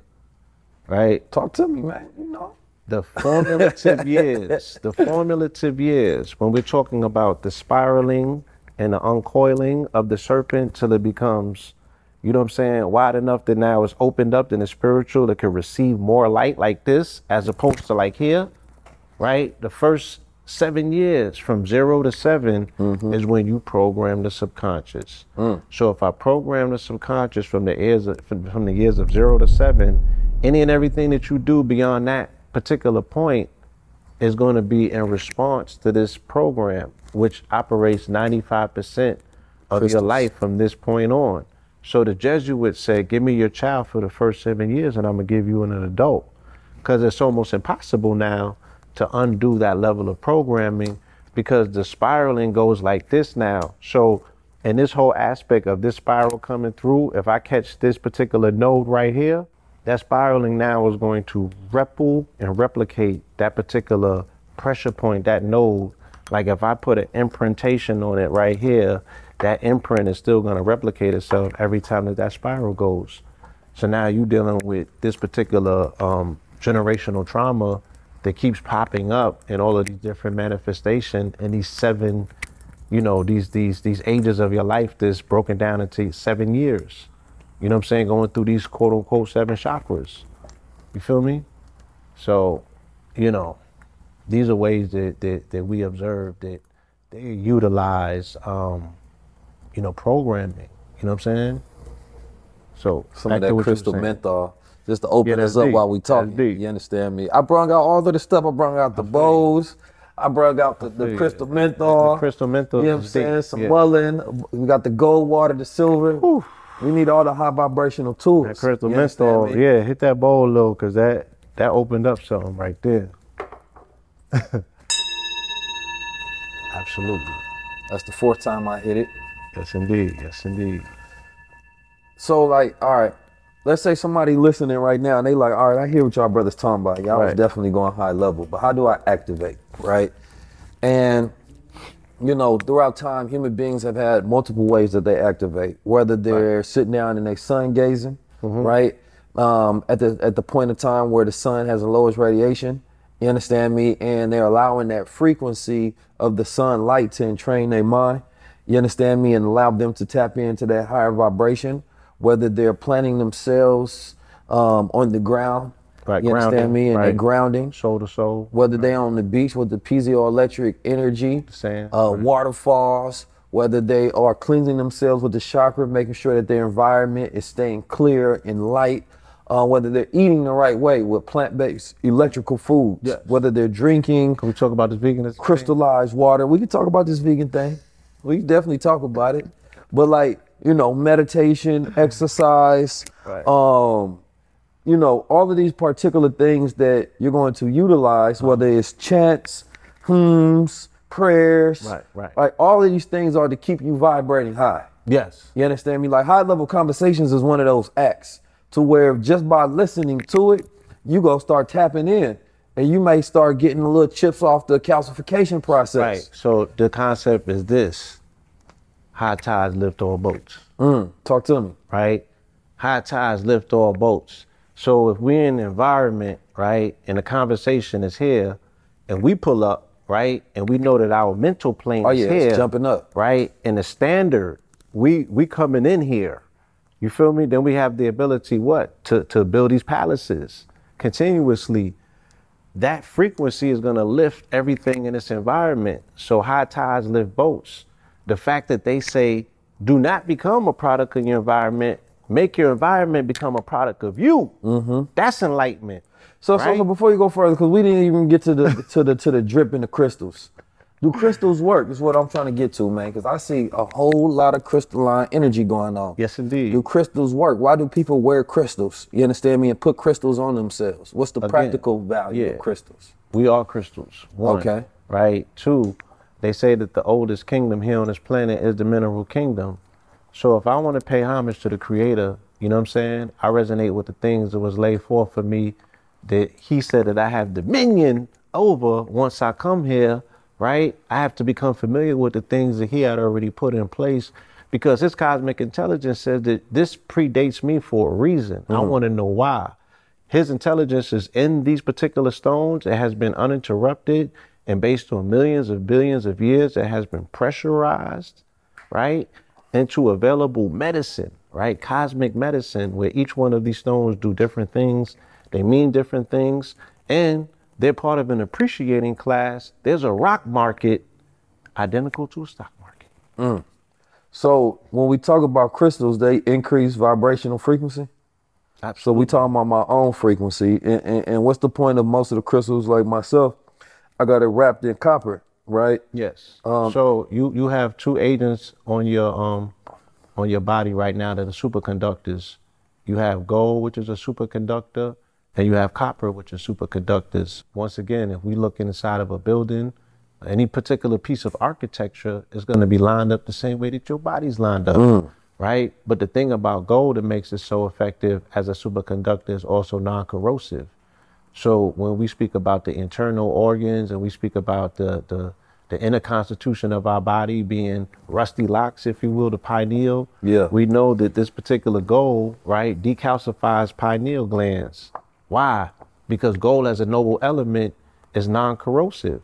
So now you putting it into your particular electrical body, your inner body, right, is given a conductivity in that particular body, and it's just revving it up. It's giving you all the electrical amplitude that you need. It's decalcifying or chipping away on the rusty locks or the pineal gland.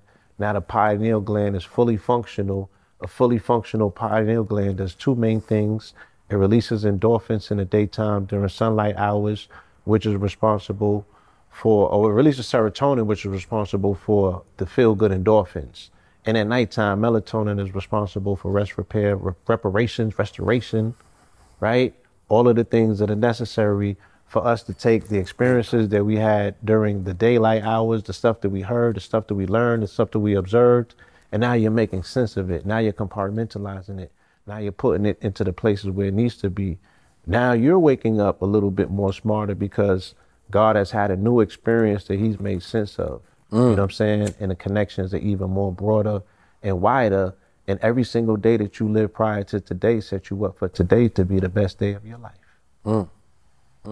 So we are crystalline structures, right? We are composed of crystals. They call the blood the crystal lake. Our blood got crystals in it.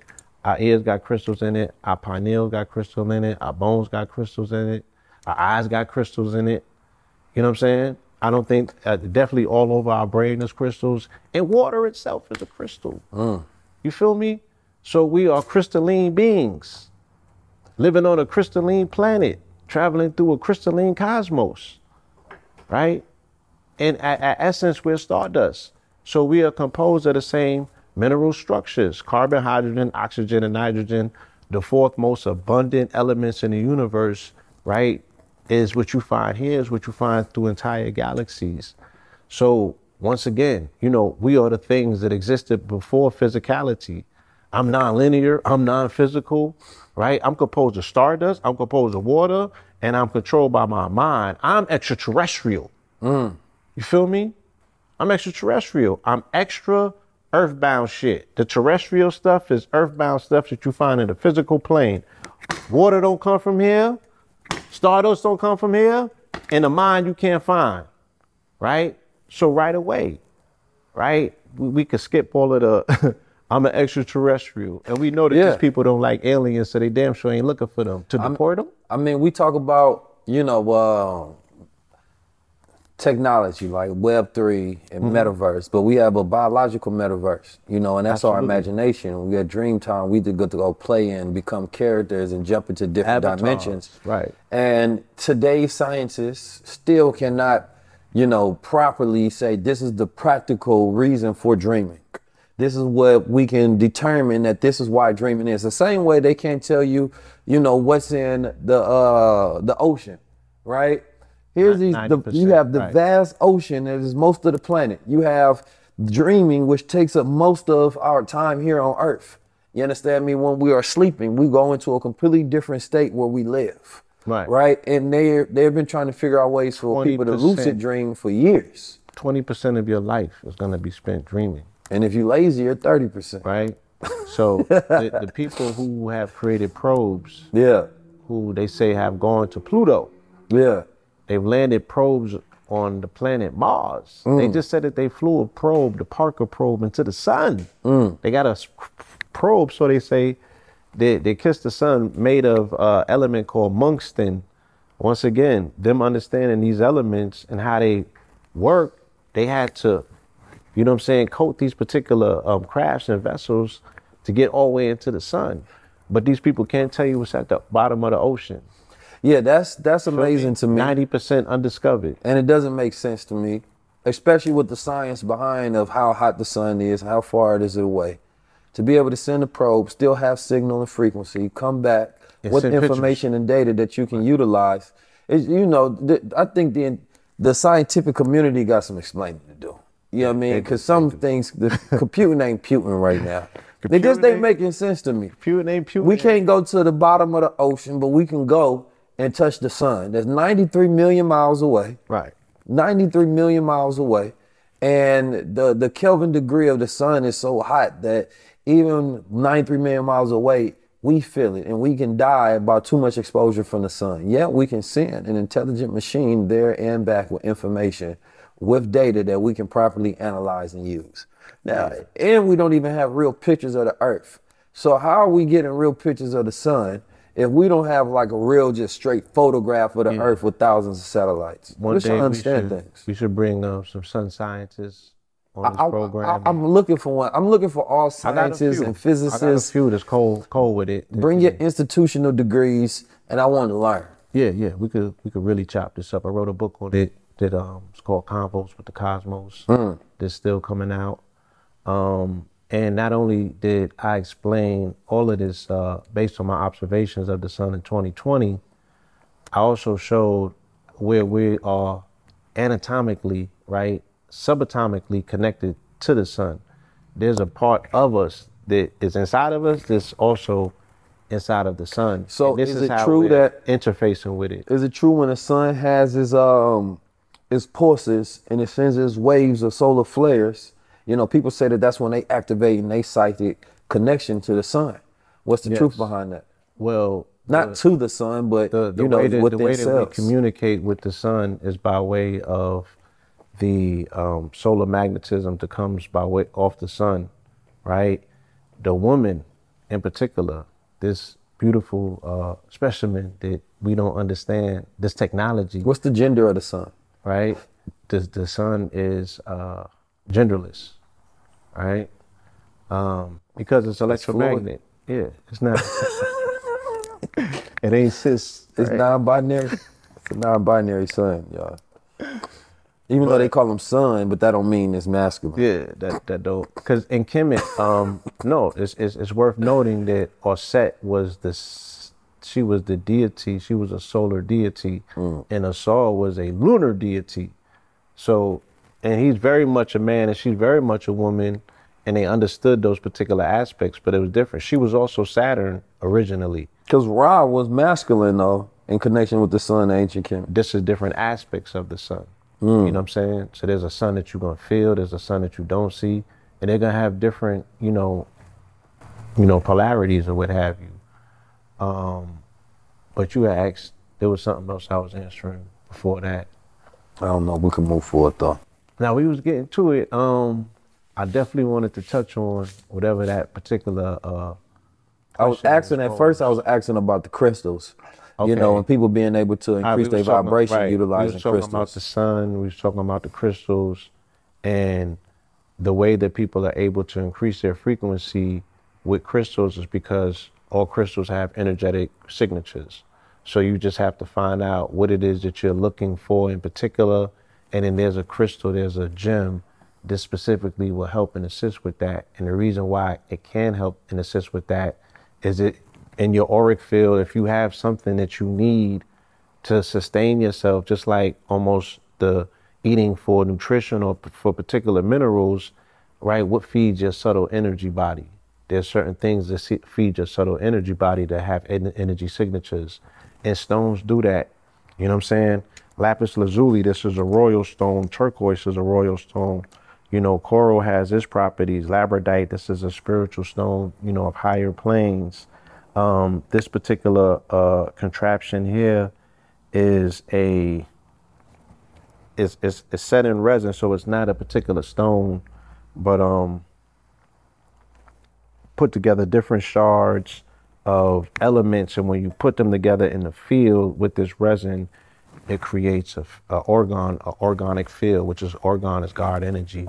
So again, these are ways that you can tap into the subtle energy fields. We have 5 subtle energy bodies connected to this physical body. You know what I mean? And those are called auras or things of that nature. And through different, again, through sound frequency, through color frequency, these are all the ways that we interact and interface. So, color frequency, because you are a very colorful brother. Yes. You understand me? Every time I see you, you got the brightness, you understand me? You got the spectrum on you. Now, you once told me that different colors, you understand me, have different reactions, right? So like different days of the week, you try to wear different colors. You understand me? What's the science behind that psychology? I align my color psychology, if you will, with the planets. So each planet has a different color, and that particular planet and that color has a particular frequency. So Monday is the moon, that's blue. Tuesday is Mars, that's red. You know what I'm saying? And we all know what the red or the Mars energy kind of represents. You know, Wednesday's Mercury, which is the mind. Oh no, my bad. Wednesday's Uranus, which is a day that doesn't have a color. You can choose to do, you know, anything, but it's recommended you do earth tones. You know, Thursday is Jupiter, so that's purple. Friday is Venus, so that's green. You know, Saturday is Saturn, so that's black. Sunday is Sunday, which is the sun, so that's yellow or gold. And when you're in that frequency and when you're in that particular alignment, then you're receiving, you know, the cosmic support that comes along with it. That's why I wear black, because black is all colors. So I just try to make sure that I'm in line. That was my, my all black. And you know. But I do notice a difference between how I receive when I'm wearing red or I'm wearing gold or I'm wearing purple. Because I know that from, you know, Taurus, my color is supposed to be purple. You understand me? And I don't wear a lot of purple. I wear it that day with Queen Afua. Right. But you got a different reception. Completely. But also I wear black a lot because I'm not always trying to, I'm already a sun. I got so much energy that I'm not always trying to receive so much attraction. So I wear, you know, black instead, you know, to kind of minimize, you know, myself, you know, because there's always so much attention already given. You know what your moon sign is? That I relax. I think it's Virgo. Okay. Okay, now that explains it. People always say that when they talk about astrology, that explains it. Right. Again, as entrepreneurs, we are responsible for containment of a lot of information, and we have to scale our businesses. So we're constantly processing information. We have to keep our mind open to new information. We have to make observations of our competition. We have to be aware of our customers, right? And the times, you know, entrepreneurs working 16, 18 hours. So we need our rest. We need our recharge, because we need to get right back where we left off, but we're responsible for scaling. So we even have to come back in the game, you know what I'm saying, even better than we left. So how do we do that, right? We have to have something that speeds the particular glands that are responsible for making these processes happen in our body. And in our body, the pineal gland is responsible for that. So during the daytime, it releases serotonin, and at nighttime, it releases melatonin in accordance with the planetary circadian rhythm, right?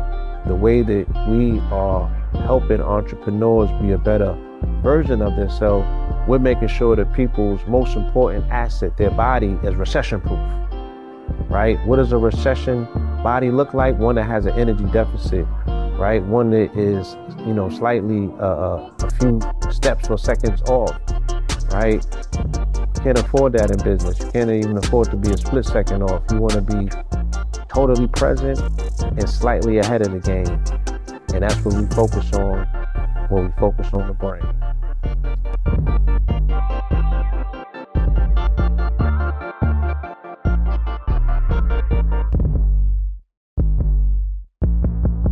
Right. Man, I want to get to a couple more things before we get out of here. So like astrology, right? Yes. Because I talked about this briefly with Billy Carson. You understand me? But we didn't actually touch on astrology. We kind of breezed past it. We were supposed to circle back, but we never did. You know, Right. And me and you had these conversations about astrology because my whole thing is sometimes people claim to be masters of astrology in the stars, but they haven't mastered their time here on Earth. You understand me? And yeah, so they say millionaires don't need astrologers, billionaires do. Yes. You understand me? And we know that there's statistics and data that show how people trade with the moon or the sun. That there's people who trade directly Bitcoin, you understand me, with the moon, right? Yes. In correlation between those times, how people react Yes. and the Market whole energy. metaphysics. I've seen it, yes. Now, with astrology, though, you know, there's a lot of astrologers out there. It is, And yes. astrologers almost claim to be 100% a lot of times. Man, they be having some details, you know. Right. First of all, we got, Billy Carson already talked about the Mercury retrograde. Now, you know, sometimes you find yourself where it's like, man, how come these travel details or something just not working right now? You know, and then you be like, what's going on right now? Somebody be like, oh, you know it's Mercury retrograde. Right. Like that's the explain it all. Like, oh, Yeah, okay, I get it. Right, Things right. is going on. Planets is tripping right now. I don't actually know the science behind it, but 9 out of 10, that's a good excuse for what's happening right now. Right. But what do you believe in astrology in the sense that it can be exact, accurate, predictive? I've observed, you know, it being pinpoint precise, and I observed it not necessarily being so. Because hold on, before you go, I seen some sisters, they sell money herbs. You know, they sell, listen, you get this reading and you got another $10,000 coming to you. And I always thought that if you got the money herb, why don't you just keep all the money herb? If you have the psychic reading of fortune, why don't you just give yourself the psychic reading of fortune? But I'm a Taurus, so I'm deeply steeped in logic. So Yes. I bring all things down from the stars to the plane, to the earth. which is why probably my relationship, and I've had astrologists give me readings and let me know about planets, because my whole thing is I want all the information. Whatever information I can utilize to make my next decision to be as accurate as possible, I want that. Right. Right? I don't mean I have to completely go off just the moon cycle, because if I was doing that and every trader did that, you probably would be broke. Right. If it was 100%, then everybody would just go off that. Obviously, you need more metrics of data, right? But when it comes to astrologists, I'll make it seem as if this metric of data is enough to live off of. Is that Yes. true? I mean, some of them wholeheartedly believe that. Again, this is based on their observation. Some people can have a particular metric and they can see the whole board, but don't know how to teach it to somebody else. So we're listening to them, you know, talk about their observation and how they've utilized their observation to master this matrix. You know what I'm saying? Your eyes are connected to your brain, right? So your eyes are going to be reflective of what your brain can process. So these people have a different ability to observe the world and collab waves, you know, the way that they choose to. Like me, I said I'm a silver surfer when it comes to retrograde energy, Mercury retrograde. If it's Mercury, I'm a silver surfer. I'm not going to be underneath the wave, you know what I'm saying, trying to swim my way out of what people consider to be a non-favorable time. Because I'm like, the market don't close during retrograde, you know what I'm saying? Like, And I don't want to get attacked by the astrology community. I'm just playing God's advocate here. no, you understand me? No, these are definitely. Because especially if it has great validity to it, then we want to get accuracy and science connected to it so that we can really establish, you know, utilizing that as a methodology to build out our institutions, to increase our ratio of winning in life. But you asked a question earlier, and again, I think that it's a synthesis of different metrics, right? Utilizing human design for staffing, right? If you want to build a corporation out, why not find out who's who and how they work together? Because projectors work better with manifestors, you know what I'm saying? So conscientious staffing will allow you to create companies that have better probabilities to do the magnanimous things that need to be done for you to scale in a shorter amount of time. Like bro said, you know, let's make this money in a shorter amount of time as opposed to stretching it out. No, I'm looking for an astrologer on the team. You got to be the best Right. in the world. You understand me? And you have to know how to synthesize the information in a way where I can utilize it in practicality. Right. So yeah, there's days and there's plays. AKA, we gotta get some money together. Gotta get some money.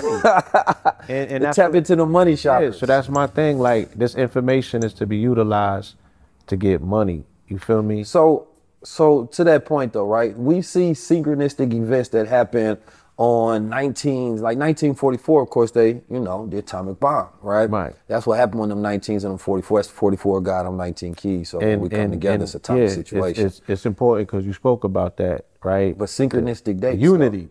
Yeah. But like when we see synchronistic dates and we observe those dates, you know, it was Timothy McVeigh who said that even though he knew it was 19 children in that building, he could not miss the day of the 19th, because he said April 19th is when he observed the FBI, you know, murdering those folks over there at what's the damn place called? The Waco. Right. And he said he didn't want to miss that, even though the children was in there. He said, no, I still got to go for it. Right. You know, and he believed that, you know, he had to do it on that synchronistic date. Right. You understand me? And we see that throughout time, right? That there's particular dates, there's particular numbers that pop up more synchronistic than others. Yeah. You understand me?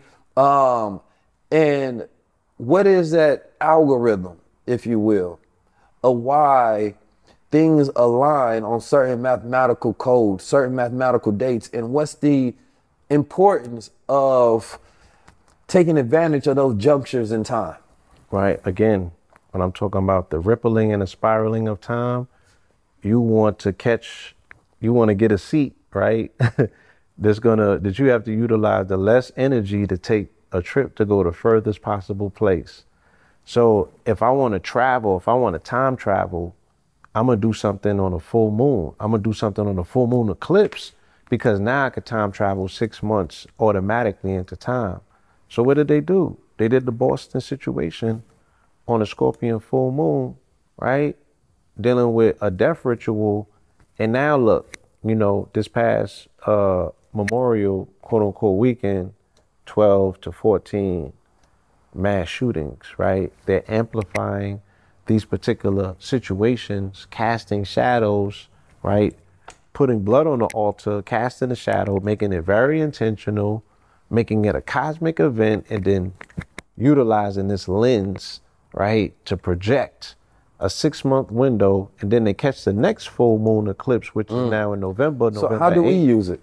We prepare ourselves for these junctions of time and say, if this is a window and this is a portal, we have to be prepared, fully intentional, right, to say how does our intention align with the cosmic support of this particular time. Like we got June 19th, of course. Right. You understand me?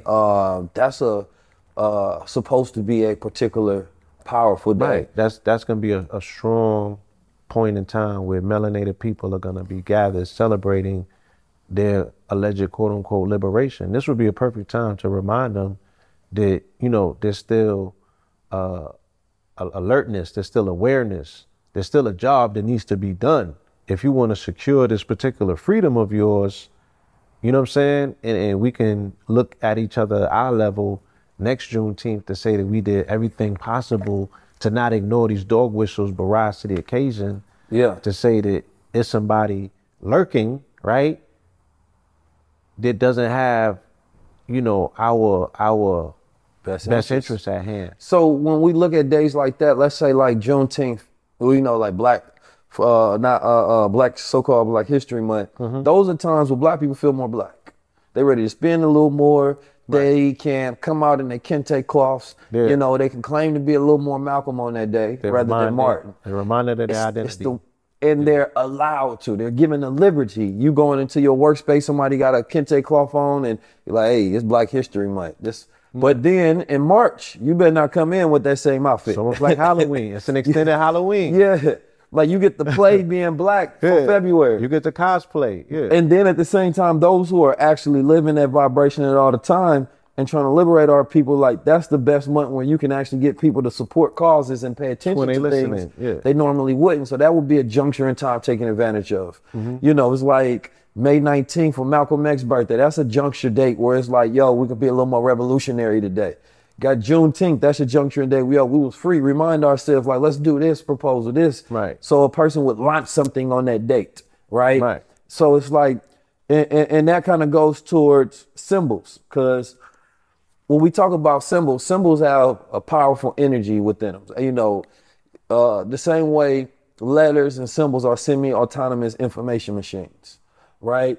They automatically have in their wielded power. Yes. That when DNA and consciousness recognize it, it's going to stir something within self. Right. When we look at Bored Ape Yacht Club, my bro had brought this up, and a lot of people was, you know, whether they believe it or not, I'm sure there was synchronicity. You guys realize for the last 2 years, they got black people to invest in monkeys and dogs while making fun of us and taking our money from us. Thank you. But Doge was going to the moon. When y'all get done, go look at Bored Ape Yacht Club and go see the imagery of how it's connected to Nazism. It's damn near the same imagery, but they know we won't study long enough to say, and now look how many billions of dollars they made off of us and our culture, and then the music industry gonna come in with more NFTs and continue to rob us. All we need is us.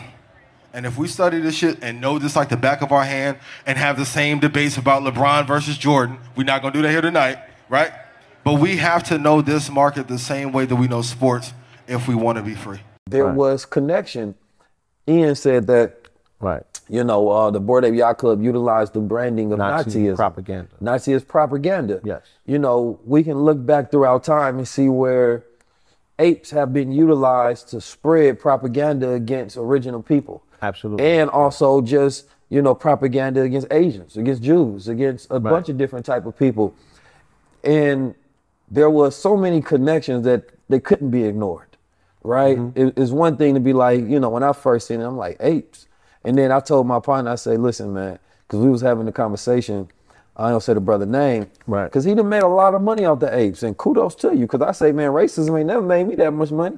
You understand me? So I ain't mad at you. I said, look, if you want to test me to see if I'm real about this, shit into my wallet and see if I accept it or not. You know? but to the point though, because, you know, I think that the larger point was that we will happily, like, imagine if those was Black Panthers, that one it did is good. But if it's something that's making fun of the whole world, you understand me? Making fun of different peoples. Our world, right. And the part was that the Nazis knew what they were doing. They were so scientific. That German engineering was some of the best on the planet Earth, and still is. Right. So when they did branding, the Soviet Union did marketing, they did it at the highest possible level, and everybody else copied that platform. Right. So it would make sense to me that if a person wants to go build a brand, then they're going to steal from the original brand makers. Right? What is your take on the stealing symbols and retrofitting them for your cause versus the original energy that those symbols had still being in that and you not having the ability to turn that around? So you're talking about reclaiming particular symbols and re-engineering them, and with the hopes of saying, if I'm going to re-engineer it or repropagate it with this particular intention, right? I don't want to tap in. So if I want to take back the swastika from the Nazis and put it back into the indigenous aspect of saying, I saw the Incas with this, I seen the Mayans with this, it's still not going to have this stigma. And in Oakland, there's a Buddhist temple that still had the swastikas on. Right. Or if I want to take the Confederate flag and say, oh, I seen pictures where they got that from the indigenous people of the land. Right. you're gonna have to do more explaining than anything else. And that might be what you want. You might want it as a conversational piece so you can upsell this idea that its original place came from here. But was it right? probably easier because people had less information on the original symbol when they were stolen? Absolutely. Because now the symbols are so widely known and spread and inside the minds of people, it's hard to, you would have to find the people who are dumb to the symbols, then use it. But my whole thing is like, once again, are we gonna abandon everything that we know has power in it because somebody else, you know what I'm saying, jumped on that particular, you know, frequency or jumped on that thing and now they utilizing it. If they didn't have power, they wouldn't have took it. Right? So we have this thing where we don't want to fight for nothing. Like we just gave the rainbow up. We just give it all up. And it's like, you have any alternatives? That's how you fight. That's how you show up. That's how you protest. You know what I'm saying? So everything is a game of chess. You feel me? Somebody moving, you got to respond with a move. We haven't seen enough of our people counter responding to moves. What's the importance of symbols though? Because for me, like, you know, I utilize the sun, moon, and stars. Those cosmic entities, if you can go through every people throughout time and they had some sort of connection to the cosmic entities. Of course, when they looked up there, they seen a sky full of stars. We don't even have the same, you know, sky as our ancestors. So our imagination towards the cosmos is completely different just based on our observation. Because if they looked up there and they seen a bed of stars where they seen the Milky Way and the galaxies, it's going to make them ponder upon the universe completely different than in our reality, to where we have all of this light pollution and we can barely see a couple of twinkles up there. So we don't look up. And now we got into a people where we look down. Right? And so our spine is consistently taking on more curvature and our head is down. Which and means, that's done something to the perpendicular man. So you got less access to the ability to tap into enlightenment because you're perpendicular. Your spine has to be straight, right? Shout out to the nation. They show, right? Shoulders back, chest up. You know what I'm saying? Your stomach in, chest out, head up. Right? Because the only way that the energy is going to properly move and fluctuate up that spinal column is, you know, a man has to stand straight. You got to be straight. That's how you move your energy. So, and not to cut your wisdom, but if you think back in the day when people did have a little curvature in the spine, it's because they read so much, which also means that those were the people who had the most knowledge. But now this curvature is the people who are distracted the most. Who or in their more so reptilian brain, right? And they curve like a serpent. So I'm easily able to control you through stimulus from your screen. Oh, I'm mad emotional. I'm shooting my brain, right? I'm warping my brain with dopamine hits because I'm here all day. And you less confident. Oh, shit. Right? Because when you know, if you want to raise your confidence, put your head up. It's going to automatically raise confidence. You got to put your hands up. It's going to automatically raise confidence and testosterone like a victor. But if your head is down, and for every inch it adds 10 pounds, so it's going to continue to curve. You're going to have back problems. Now it's messing up your whole spine. Now that perpendicular man who's perfected himself to stand upward has created technology where he looks downward. You understand me? So it's a de-evolution. It's a devolution. Right? Where your mind goes, energy flows. Right? So if you're always looking down, right, that's pretty much where your mind and your energies. You're not open to the cosmos, all of this quote unquote sightings going on, all these visits, you know what I'm saying? All this traffic taking place above your head, and you're not even in the game. You feel me? But see, that's the whole point of, like, you got the you know, when I created the crowns, I recreated them, you know. I did want to say, and when I drew the character in '95, because it was right after the Million Man March, his name was Al Kabir. I drew him with the crown. Feel me? I had tapped into that frequency, and again, it was reminiscent of what I was experiencing in that cell, going through a period of enlightenment. Where I was like, I was detached from the pain of the body going through, you know, fasting. You know what I'm saying? And I was like, I'm just all in my mind right now. This is all mental. And so that's what the star and the crescent's always represented, the potentiality for enlightenment. The fact that in my mind right now is the stars and you know what I'm saying? And it's a constant reminder as well. Yeah, these cosmic bodies are constantly, you know, downloading in my mind and giving me different particular ideas and you know what I'm saying? I'm pulling from the forces of the cosmos. I mean, just think upon, you know, the sun, moon, and stars are so powerful, right? When you're looking up at the stars, it's a form of meditation, allowing your mind to refresh, you understand me, and to not think, but to just relax into the cosmos. You understand me? And the average person does not look at the stars anymore, does not observe the stars and wonder upon the universe, right? Does not tap into the moon to understand the connection that it has on its body and is pulling away the water. Do not step into the sun and absorb that energy and that radiation. You understand me? That sends all of those vitamins and minerals. And sun grays. So we are without the sun, moon, and stars within our lives. Facts. You know, but those are three elemental things that we can utilize on a consistent and of course a daily basis. And we don't live on Earth. Ask me how. Talk to me then. How we don't live on Earth? You see these soles on these feet, right? About 1 or 2 inch. These particular plastic insulation post 1960s, you know, we started wearing rubber on the bottom of our feet. Rubbers are insulators, so we're not getting no electromagnetic frequency from the planet, nor are we standing on the planet. We're always 2 inches off of it. So we don't take our shoes off and ground on the earth. If you have lived for 40 plus years on this planet, accumulatively about 1 year of that time have you spent maybe, right? If you grew up in the South, maybe with your feet planted on planet Earth, physically on the planet, absorbing, right, the electromagnetic frequency that comes once the solar wind, like you said, once that cosmic energy comes from the sun, it hits the planet, right? And it's available as food on the ground. You eat through the bottom of your feet, your soul. That's why they call the bottom of your foot soul. That's why they call the sun soul, S-O-L. So soul to soul, you're eating, right? You're also dumping, you're releasing inflammation and tension into the ground, but you're also pulling up all of this energy, this cosmic energy and information that's just coalescing, you know, on the ground. No one's utilizing it. So why does modern man think he's so advanced when he doesn't utilize any of the natural resources around him? Because when you think about it, everything that we create is created almost to disconnect us from the food we eat.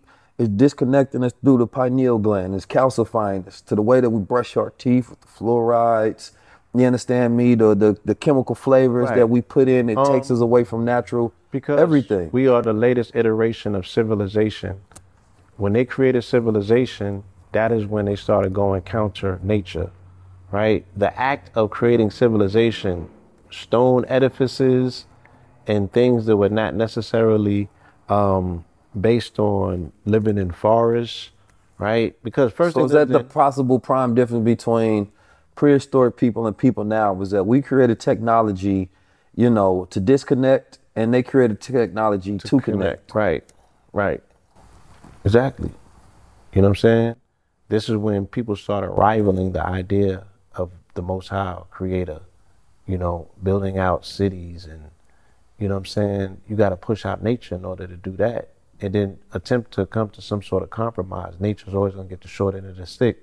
Nature is feminine. That's why the masculine energy that gets built up in the city at all times have to go out and seek feminine energy for redistribution and balance, for connection. So they made that mistake in New York, right? And they was like, yo, we got to bring some femininity back in, right? They had built it out initially for the financiers and people was making the bread, so they made it super cosmopolitan, and they took all the nature out, cut all the trees down, and then they had to go and snatch Seneca Village, which is Central Park, and then build the rest of the artificial city to bring in a sense of nature, because they destroyed all of it, you know, to appease to this anglicized, westernized mind that did not have an appreciation for quote unquote nature. This is not somebody who came outside and was able to go and eat by picking food. This person had to chase their food in inclement climates, right? So they have a different relationship with nature than you do. Nature's aggressive to them, right? It's not a friend. So they don't treat it necessarily friendly. But coincidentally, here in this country, you can find them in the mountains, you can find them in the forest, you can find them in nature.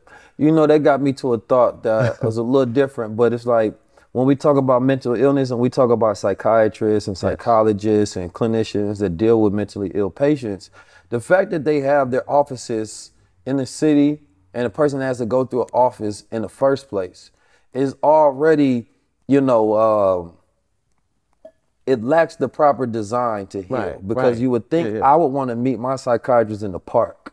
You understand me? Meet me around greenery, meet me around healing. I talked about this with Billy Carson.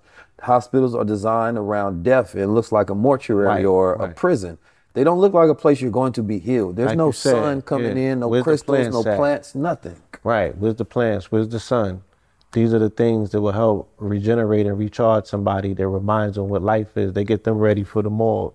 Right. Like you said, a woman's house should have plants.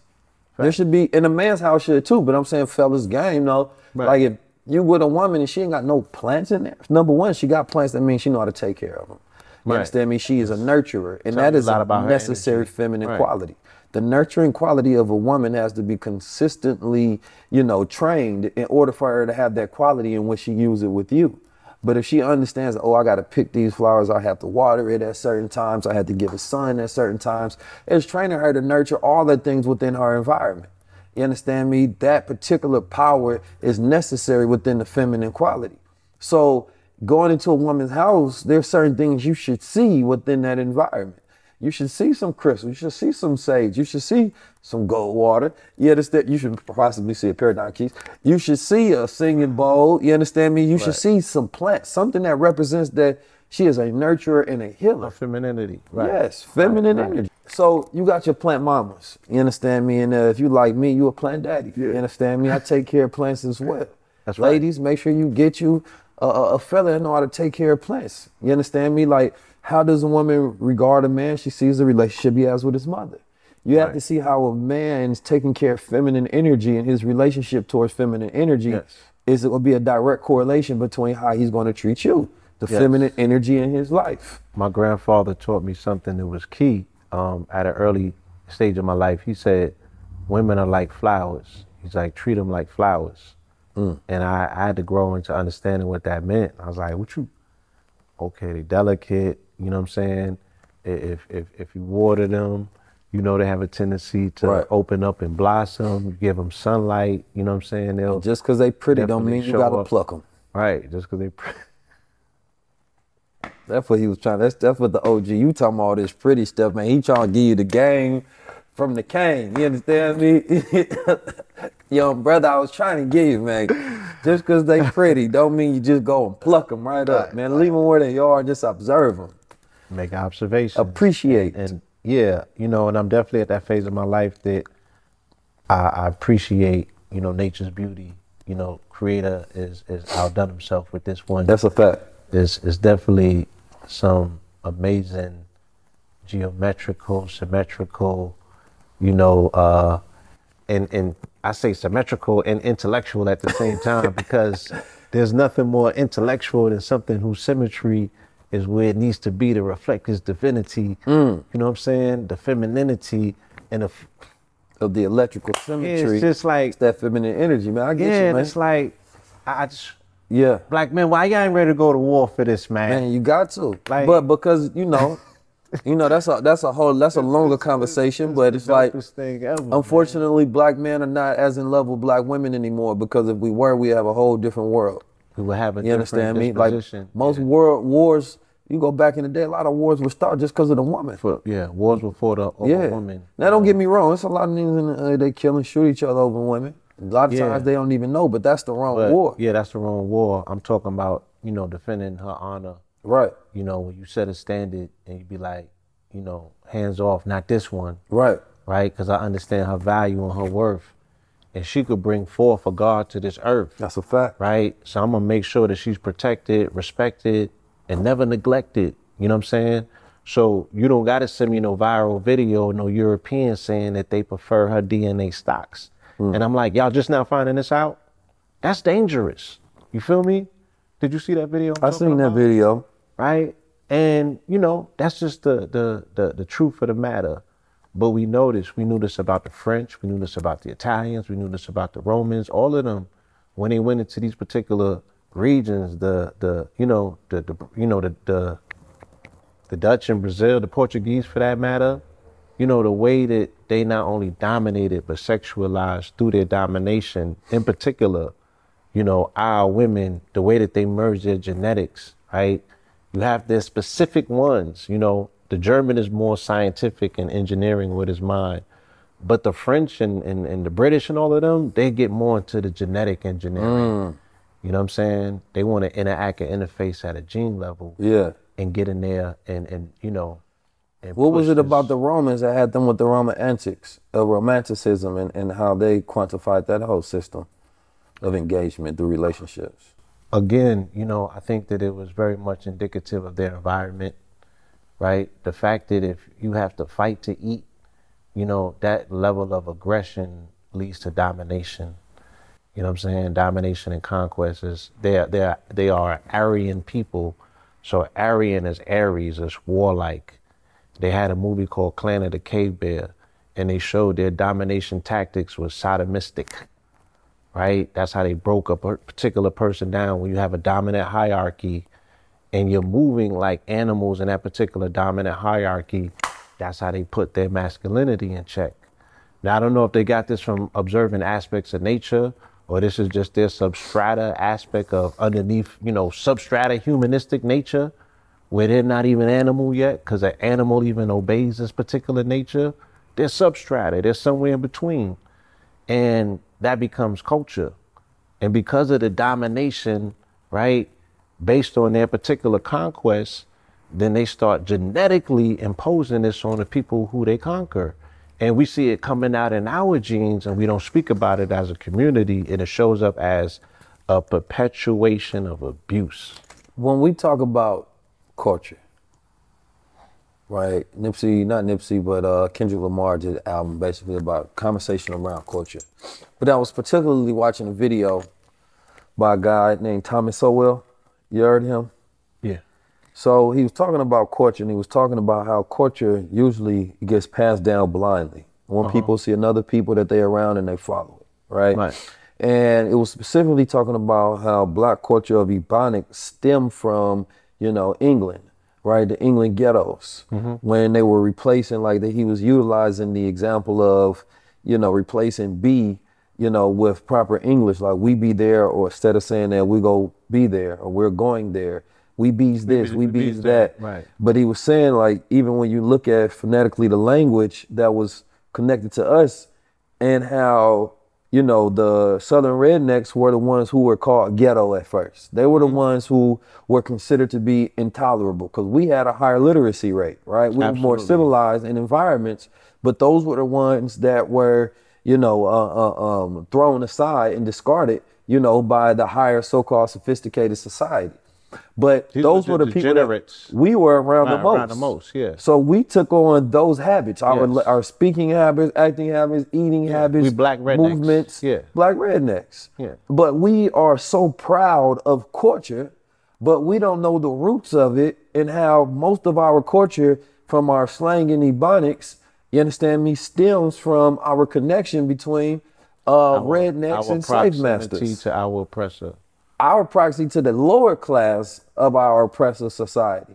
And which was why when you go talk, you watch Fred Hampton, how he was able to mobilize, right? Because what he realized is that, all of us that's down here in the ghetto are seeing the same by those at the higher class. Right. When we start voicing our issues and problems, it's going to be the exact across the board. They treat us a certain way because how we speak, how we talk, how we dress, our education, right? Our level of money, so he was nine. Right. He was speaking to the commonality of the classes. Yeah. Martin Luther King started speaking to the commonality of the classes, right? With his poverty movement. Malcolm X was showing an ability, or, that he may go about speaking about the commonality. So human rights of the classes, right? Yeah. Human rights. So now you're talking about stratus, you're talking about classes, right?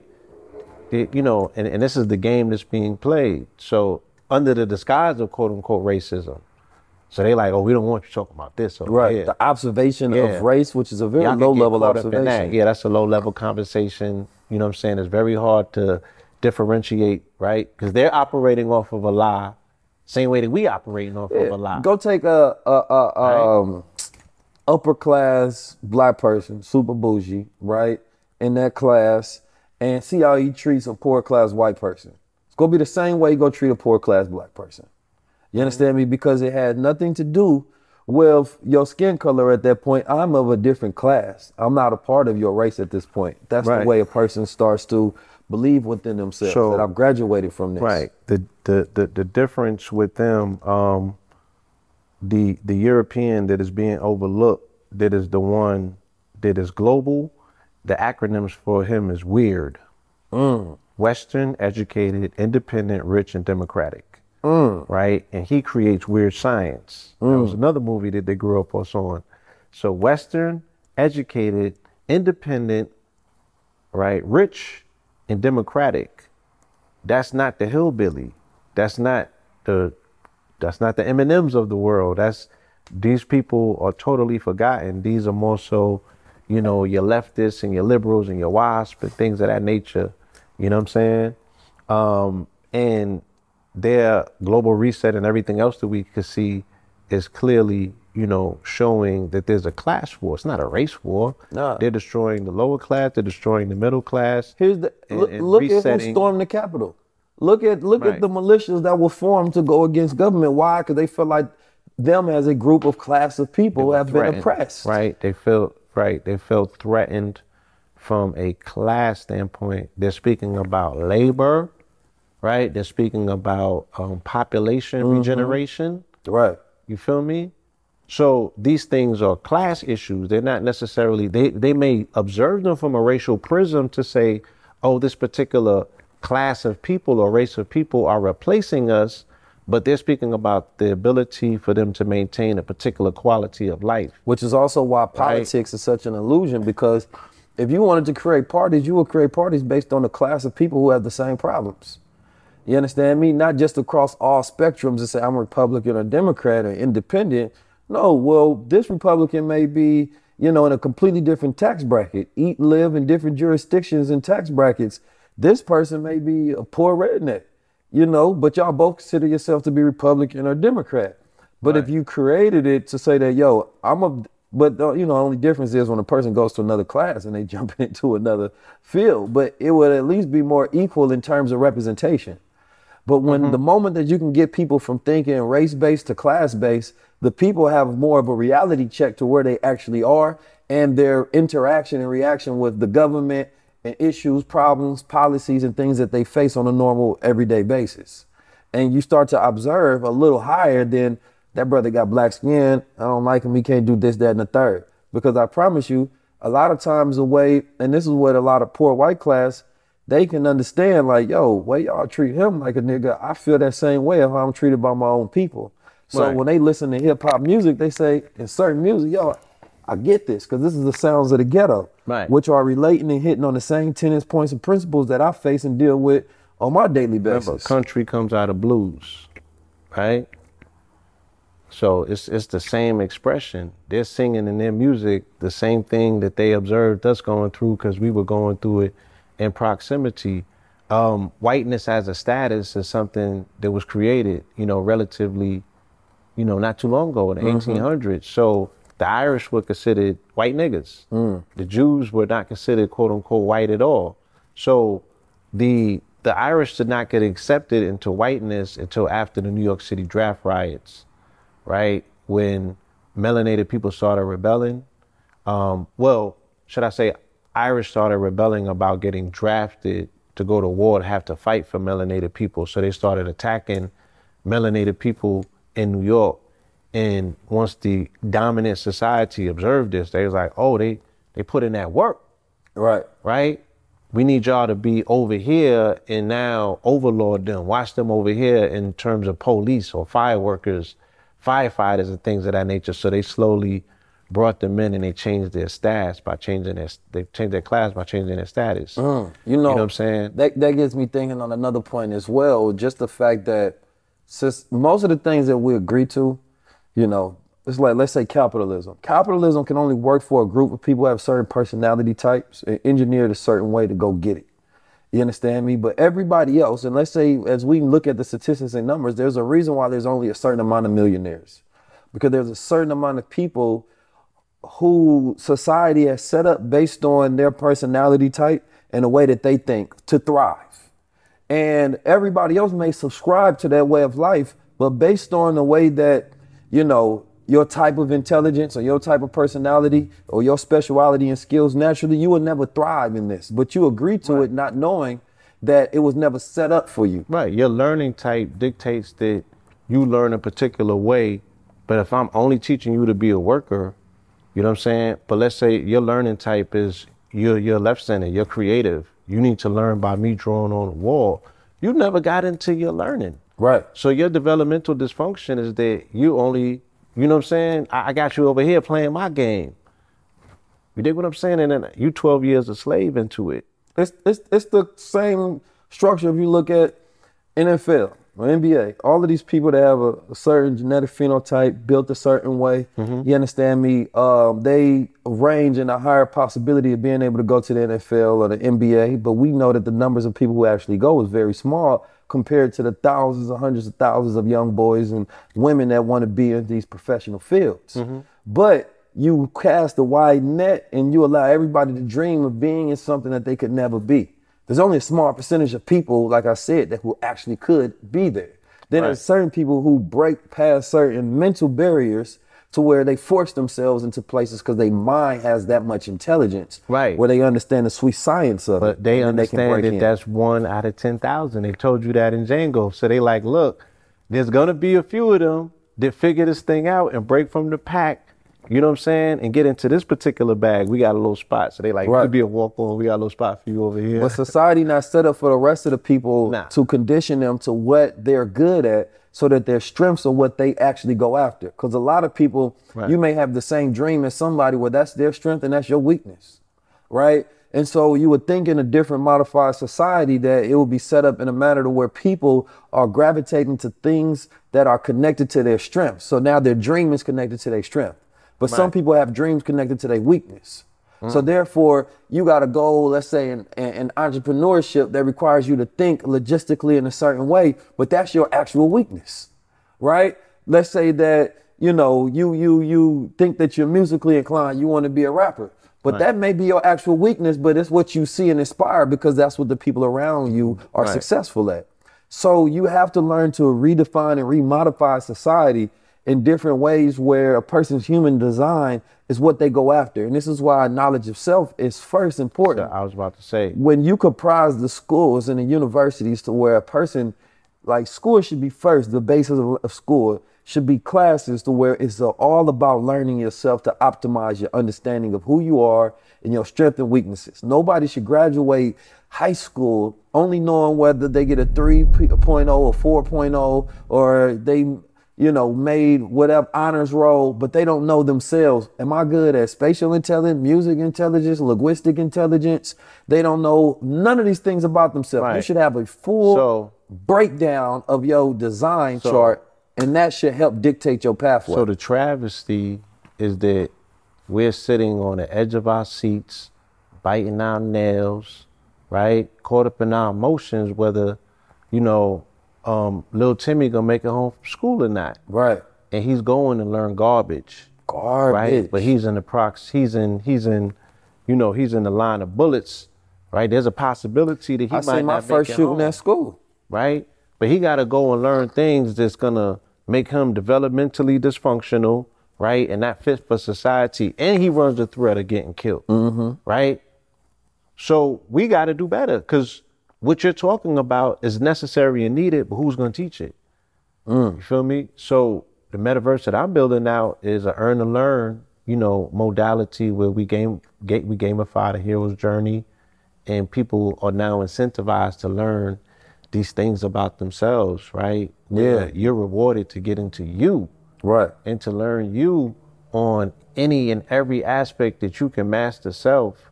You know what I'm saying? And that's what's going to give you the power. You powering up your avatar in these spaces and these places. And then you realize that you yourself are the most stable asset class. You know what I'm saying? We're so confused. We're chasing somebody else's observation of how the game is played.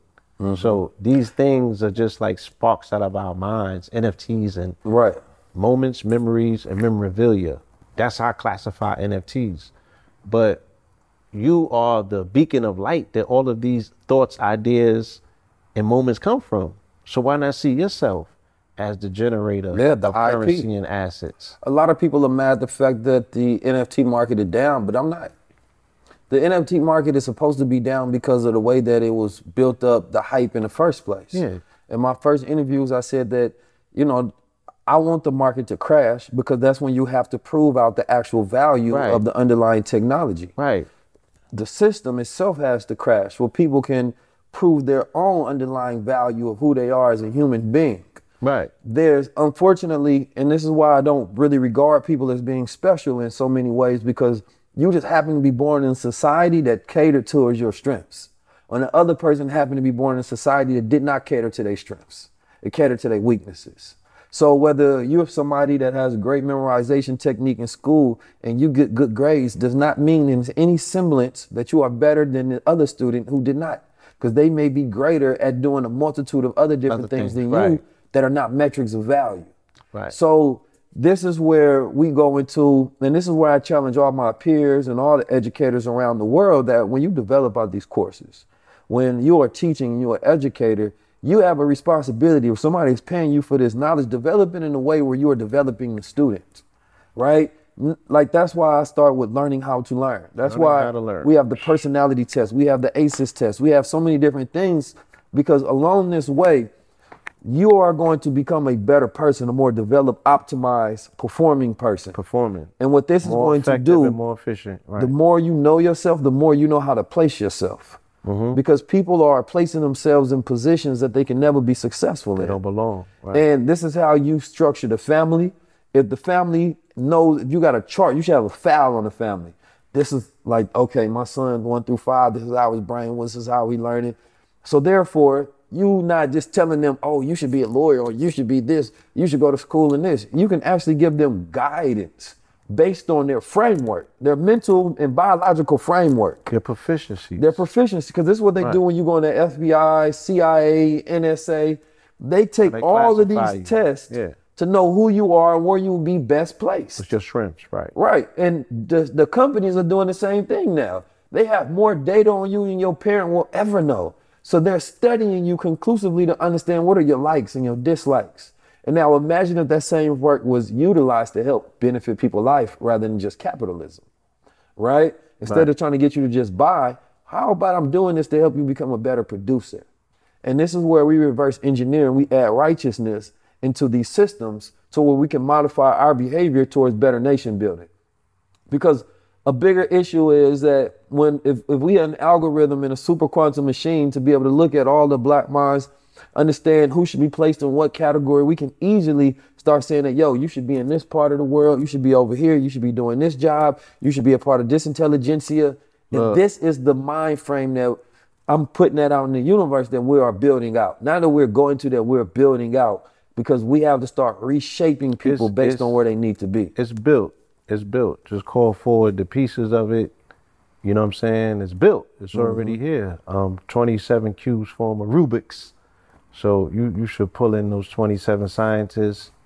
And I think that if we have problems that are unsolvable to this day as a community and a society, why not put it to a computer? Why not throw it to AI? Why not throw it to a quantum computer to see what the algorithm says at this point, right? Once we install our mind in the machine, right? Once we spiritualize matter, which is the machine, and put our mind into it, we also can put in these quote unquote problems with these are just equations.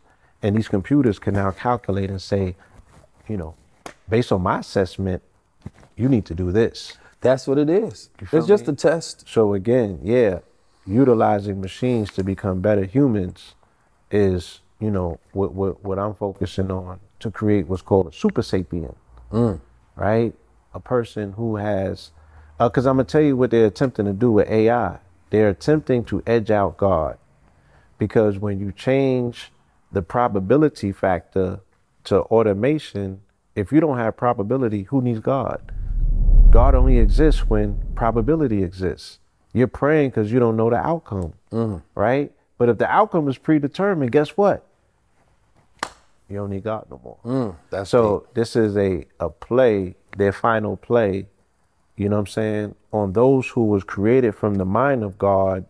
This is now their final play to outwit God by utilizing their mind to create an externalized mind.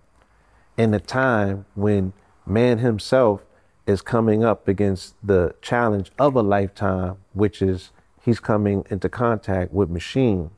And the main question remains, will man mount machine or will machine mount man? That's key. Right. You know, I wanna interject there, and we can close out in a second. Okay.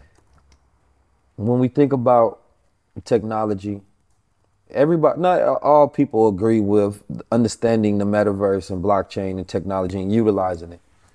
I can tell you this for a fact, that those who are already in power are going to use it to maintain or increase power.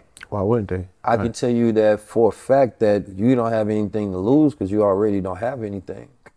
So for me, when we talking about utilizing technology and resources and becoming more efficient and productive and creating our own, there's no reason why we shouldn't use these systems that come. But the problem is that most people don't think of, how would I tailor this for our liberation? They only think in thoughts and patterns of, this is how they're going to use it to keep us oppressed.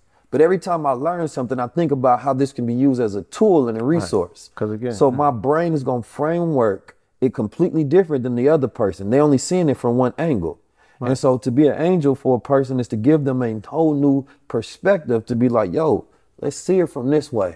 Because this is actually how we save ourselves. Right. So if you turn something just 1 degree, you've changed it. So even 440 hertz, if you change it to 441, you've changed the whole dynamic. You know what I'm saying? So you don't have to go through 180 degree change for it to be substantiated. You don't have to change 360 for you to change something. 1 degree changes something. So in this conversation, people are going to have an opportunity to think different. Why? Because we allowed them access to a whole different perspective. So they like, oh, I just see this thing different this way. Right. And again, and isn't that the kind of quintessential idea of an angel when they show it in a movie, an angel come out of nowhere and they say something to you and give you a word, and he was like, oh man, on an angle of light, was such an angel. They pop up on an angle of light and they drop something to you, almost like a mineral. You was mineral deficient. That gold water. It locked in. That one mineral right now there. I can access, right? Oh, I get it now. I changed this. Boop, and my whole reality changed. That is the formula of dropping the key on somebody. That's dropping the key. You feel me? And you know, this is what high level observation and conversations are about. Again, the ability, right? High tides lift boats. Stimulating the mind. So they like, oh, I get it. I can see it. That's why analogy is so important. You know, implanting a picture in somebody's mind. You feel me? And the reason they say words are worlds is because you can see what I'm saying. That's a super fact. You feel me? You can see what I'm saying. And that particular mental configuration has the ability to change a person's whole outlook. I see through pictures. I see through vision. Everything I create and frame, and when I have to explain it in analogies because I have to build a picture in your mind so you can see what I see, right? And that's my whole thing. Everybody doesn't do and see through pictures, but that's every time I get a thought, I have to add a visual representation in some form, way, or manner. And the way I explain that is for you to get that same vibrational feeling so that you can architect the same picture. Once again, so that I can impart visions. You're locking in your concepts to geometry, and you are, as a you know, architect, you're transferring that particular geometry to somebody else's mind so they can build crystal palaces and see these particular things. The game that we are countering or going against is the fact that we know the adversary at any and all time wants to control the narrative. Right? Because if they can control the narrative, you are always observing the world out of their eyes. Right? You're not even observing the world through your eyes connected to your brain, which connects you, right, to this particular, frequency. No, you're watching the world almost like how in Dark Crystal, the lady plucked the eye out and she had an eye in her hand. We watching the world through somebody else's eyes attached to a brain that's calcified. If I only give right? you a certain type of ingredients, you can only make a certain type of dish. Right. So that observation cannot see but so far because it's calcified. The pineal's not fully activated. You're not seeing into the darkness. You was talking about earlier making, and this is what they say in the book, we have to make light conscious of itself and dark conscious of itself as well, because darkness is just another spectrum of light. You know what I'm saying? It's just a void, but it's another spectrum of light. And when we are engaging and people's, biophosphorus lights are going off in their head with these visuals that we are imparting by way of these conversations, we're making darkness conscious of itself, right? Because the light and the images that they see in their mind is they're seeing it. Just because they don't physically see it, they're still seeing it. Just like when we go to sleep, we are observing and making observation of things that are super lucid. Where you like, shit, not only did I see it, I synced it. That's a fact. I seen it in different colors. I felt it. You know what I'm saying? It was real. I came back with a piece of it on me. You dig what I'm saying? Dream walking, man. You jump in and grab some. I grab stuff from dreams all the time that I utilize in real life. There's certain conversations I've had in my dreams. I know you do. That I ponder upon to this day on what they mean, and it actually helped me navigate. I actually used the piece. I was having a conversation with the Honorable Minister Louis Farrakhan in my dream. Dope. And he told me something. Dope. And I pondered upon what that meant for a very long time. And yesterday I was faced with somebody saying something of similar semblance. But now that I've already been through the iteration of that thought so many times, that I had a whole lot of experience in dealing with that particular matter. So when I dealt with that individual, people was like, yo, you dealt with that amazingly. Because, I've been through a whole nother dimension where I got experience from that. Prepared for it. And, the brother Jabril, who was Farrakhan's right-hand man, you understand me? And he was, close to the Honorable Elijah Muhammad as well. Say that, when Honorable Minister Louis Farrakhan visits you, it's like, it's real. You understand me? Because you got to think about the many times where you have a dream about Malcolm X or Honorable Elijah Muhammad or Marcus Garvey. You don't have a dream about certain figures too many times. Now, people tell me I'm always in a dream. Me too. I be in the astral plane. And I be behaving myself. That's you know what I'm saying? Yeah, I be. You know what I mean? They be like, oh. They always say I'm there helping. Yeah. Usually. And I be in and out, but that don't mean we got a connection. No, I'm just No, it don't. It don't mean relax. No matter what's being told, we ain't not married. Calm down. Yeah, relax. That was not that. That wasn't the sign. You had a low level observation of what you thought was interpreted anyway. Wrong dimension. Peace family, 19 Keys tapping in, and this episode is brought to you by Goldwater. Now, sleep is probably the one most important thing that a human being can do. I know people used to tell you, come on now, entrepreneurs don't sleep and things of that nature. Don't listen to that. That's complete bullcrap. You need your rest, right? Now, the importance is that the universe has, or nature itself has aligned the body, right, with a circadian rhythm. At 10 o'clock, we naturally are supposed to stop eating and our body starts to secrete a fluid, making us tired, right, known as melatonin. Those who have heard of this understand this. We often disrupt that process because we have artificial lights, blue lights within the day, and by the time we go to sleep, we never get into that deep beta delta wave sleep, right? Now, this is not good. You want to get into that deep REM sleep because at night, what happens while you're sleeping, your body is resting, you're regenerating, processing all the information from the day. Your cells are going there healing. Your body is digesting the food, clearing out your colons and the rest of your body. So when you wake up, you're clear and you're operating at optimal function. Now, one of the issues in society today is a lot of people don't dream. When they do dream, they don't dream in color, right? Or when they do dream, they don't have lucid dream. And a lucid dream is when the dreamer realizes they're dreaming. That means that you have power over your subconscious faculties. The same way you have power in the lucid dream when you can control everything in your reality, it's the same way you can have power in a lucid woke state. But the lucid dream allows you to be able to figure out complex ideas and things that's going on in your own life and take control over it, right? But everybody doesn't even know how to operate in that standard of reality that every human being has the possession to be able to tap inward to. We have great testimonials when it comes to Gold Waters that our customers and our clients are always coming back and say, yo, I had my first deep dream in a long time. I've had great sleep. So sometimes I would take Gold Water right before I go to sleep. I also take it when I wake up in the rising.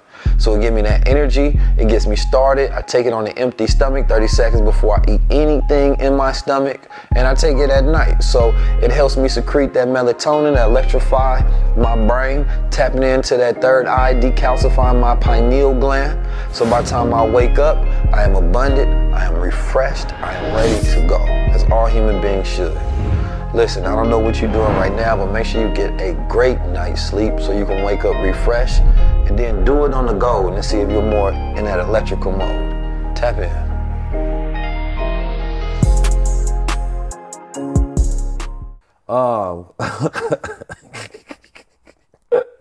I love y'all.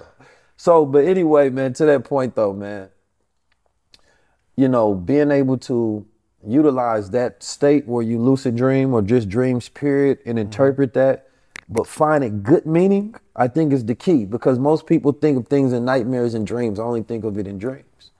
I think that oftentimes there's just a lesson that you are supposed to learn and an angle of thought you're supposed to get. And if you think about how do I squeeze, you know, something good out of this, then you're always going to look at it from a certain angle to say, how can I loop this around and utilize it? But if you're looking at it for it to be something negative that's draining that you can't use and that was a blockage, then you're going to look at it from that angle. And I always choose the angle of goodness. I always choose the angle of alchemization, right, for manifestation and execution. Yeah, and I want to say that, you know, this build, you really, because I haven't identified it enough, but we've really been talking about alchemy. Alchemy, alchemy, alchemy, alchemy, alchemy. You know what I'm saying?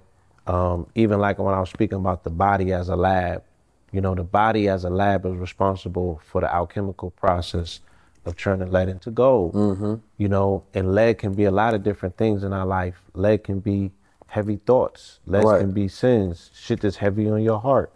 Lead could be all the way heavy metals to the physical, you know, poison that we are, you know, chemtrails and, you know what I'm saying, the metals in the food, and for other people, the shots and stuff like that. You know what I'm saying? Lead could be self-doubt, fear, uncertainty, and doubt.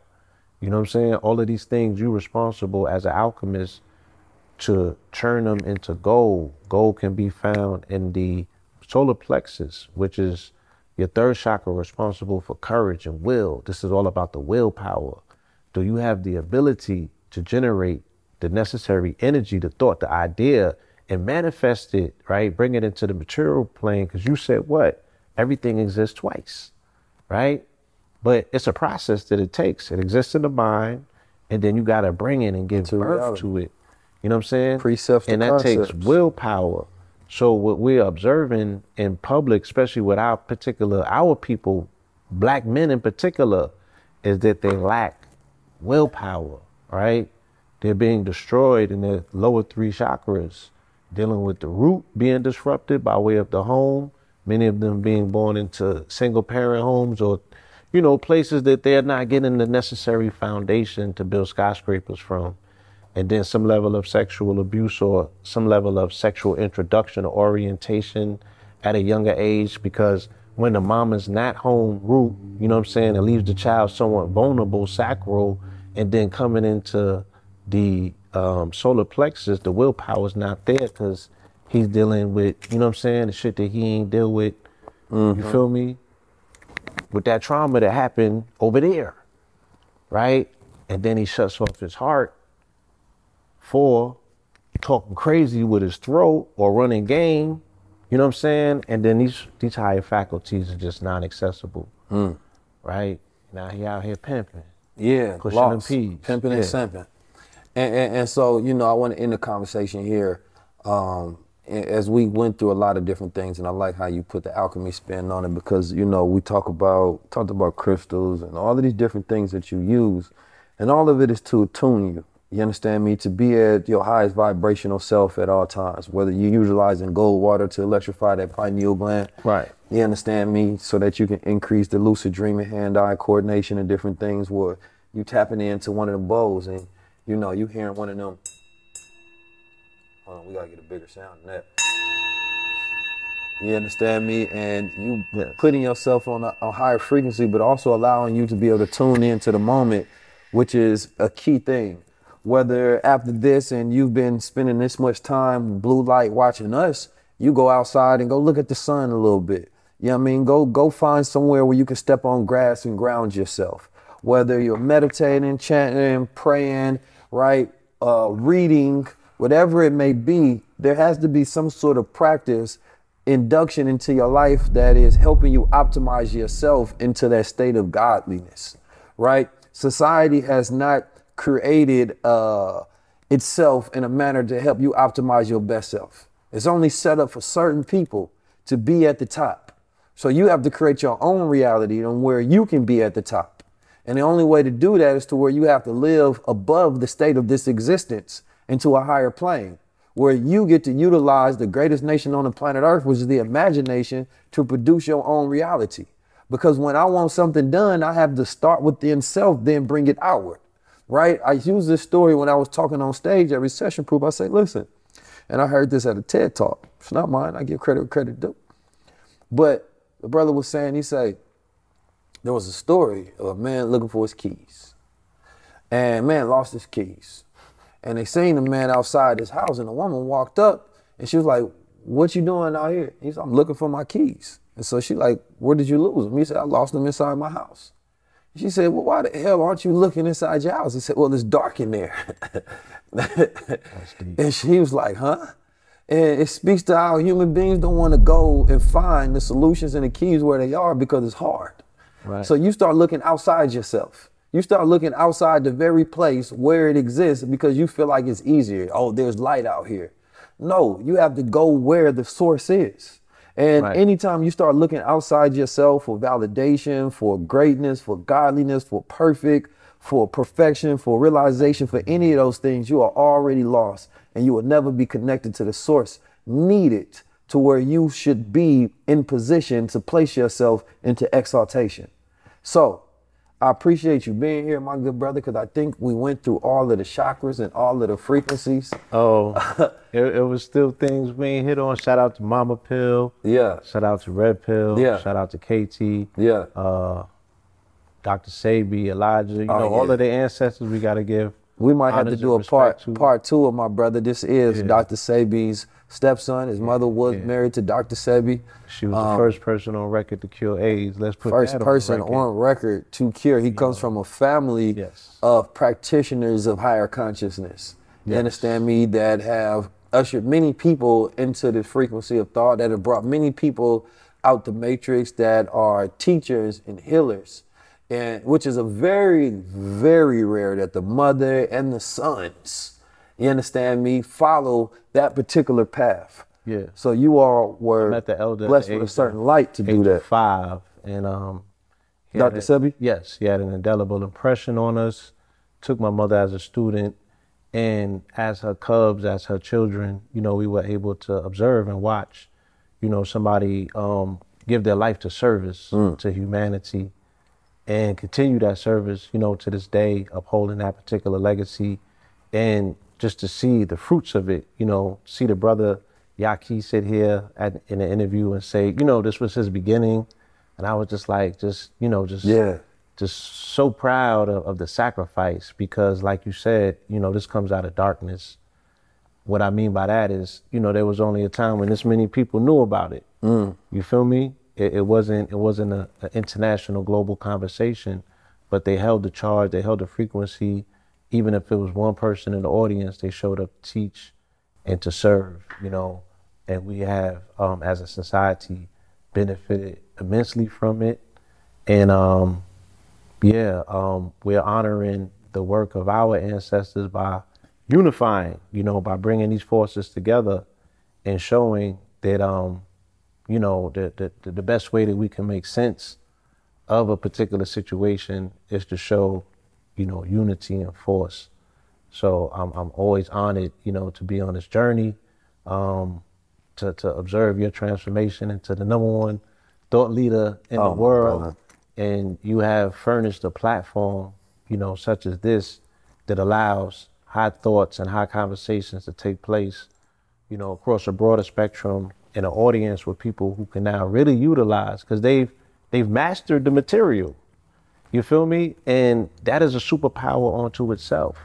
Now they have the ability to put that mastermind in place, put these stars and these planets in rotation, and really get into that cosmic force that latently exists inside of all of these good people out here. All right? So with that, I want to say peace, love, and light. I appreciate you. Yes, sir. Continue the good works. So, my official close. Nobody closing my show but me. I forgot who else tried to close before. But anyway, my brother, I do appreciate you being here. I do appreciate all the angles and dimensions of what we have been through. I do appreciate the crystallization of this conversation. You understand me? And I'm sure that we have cemented this moment into a multiverse, you understand me, of greatness for many people who will be in observant participation, you understand me, of these thought waves that we have cemented into their mind in the form of light to decalcify that pineal. Make sure y'all tap into another high-level conversations. I'm here with Blue Pill 44. Peace.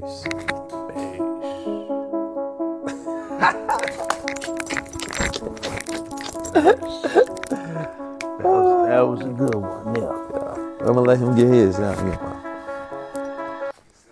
I'm 19 Keys, and this is high-level conversation. Tap in with the guys.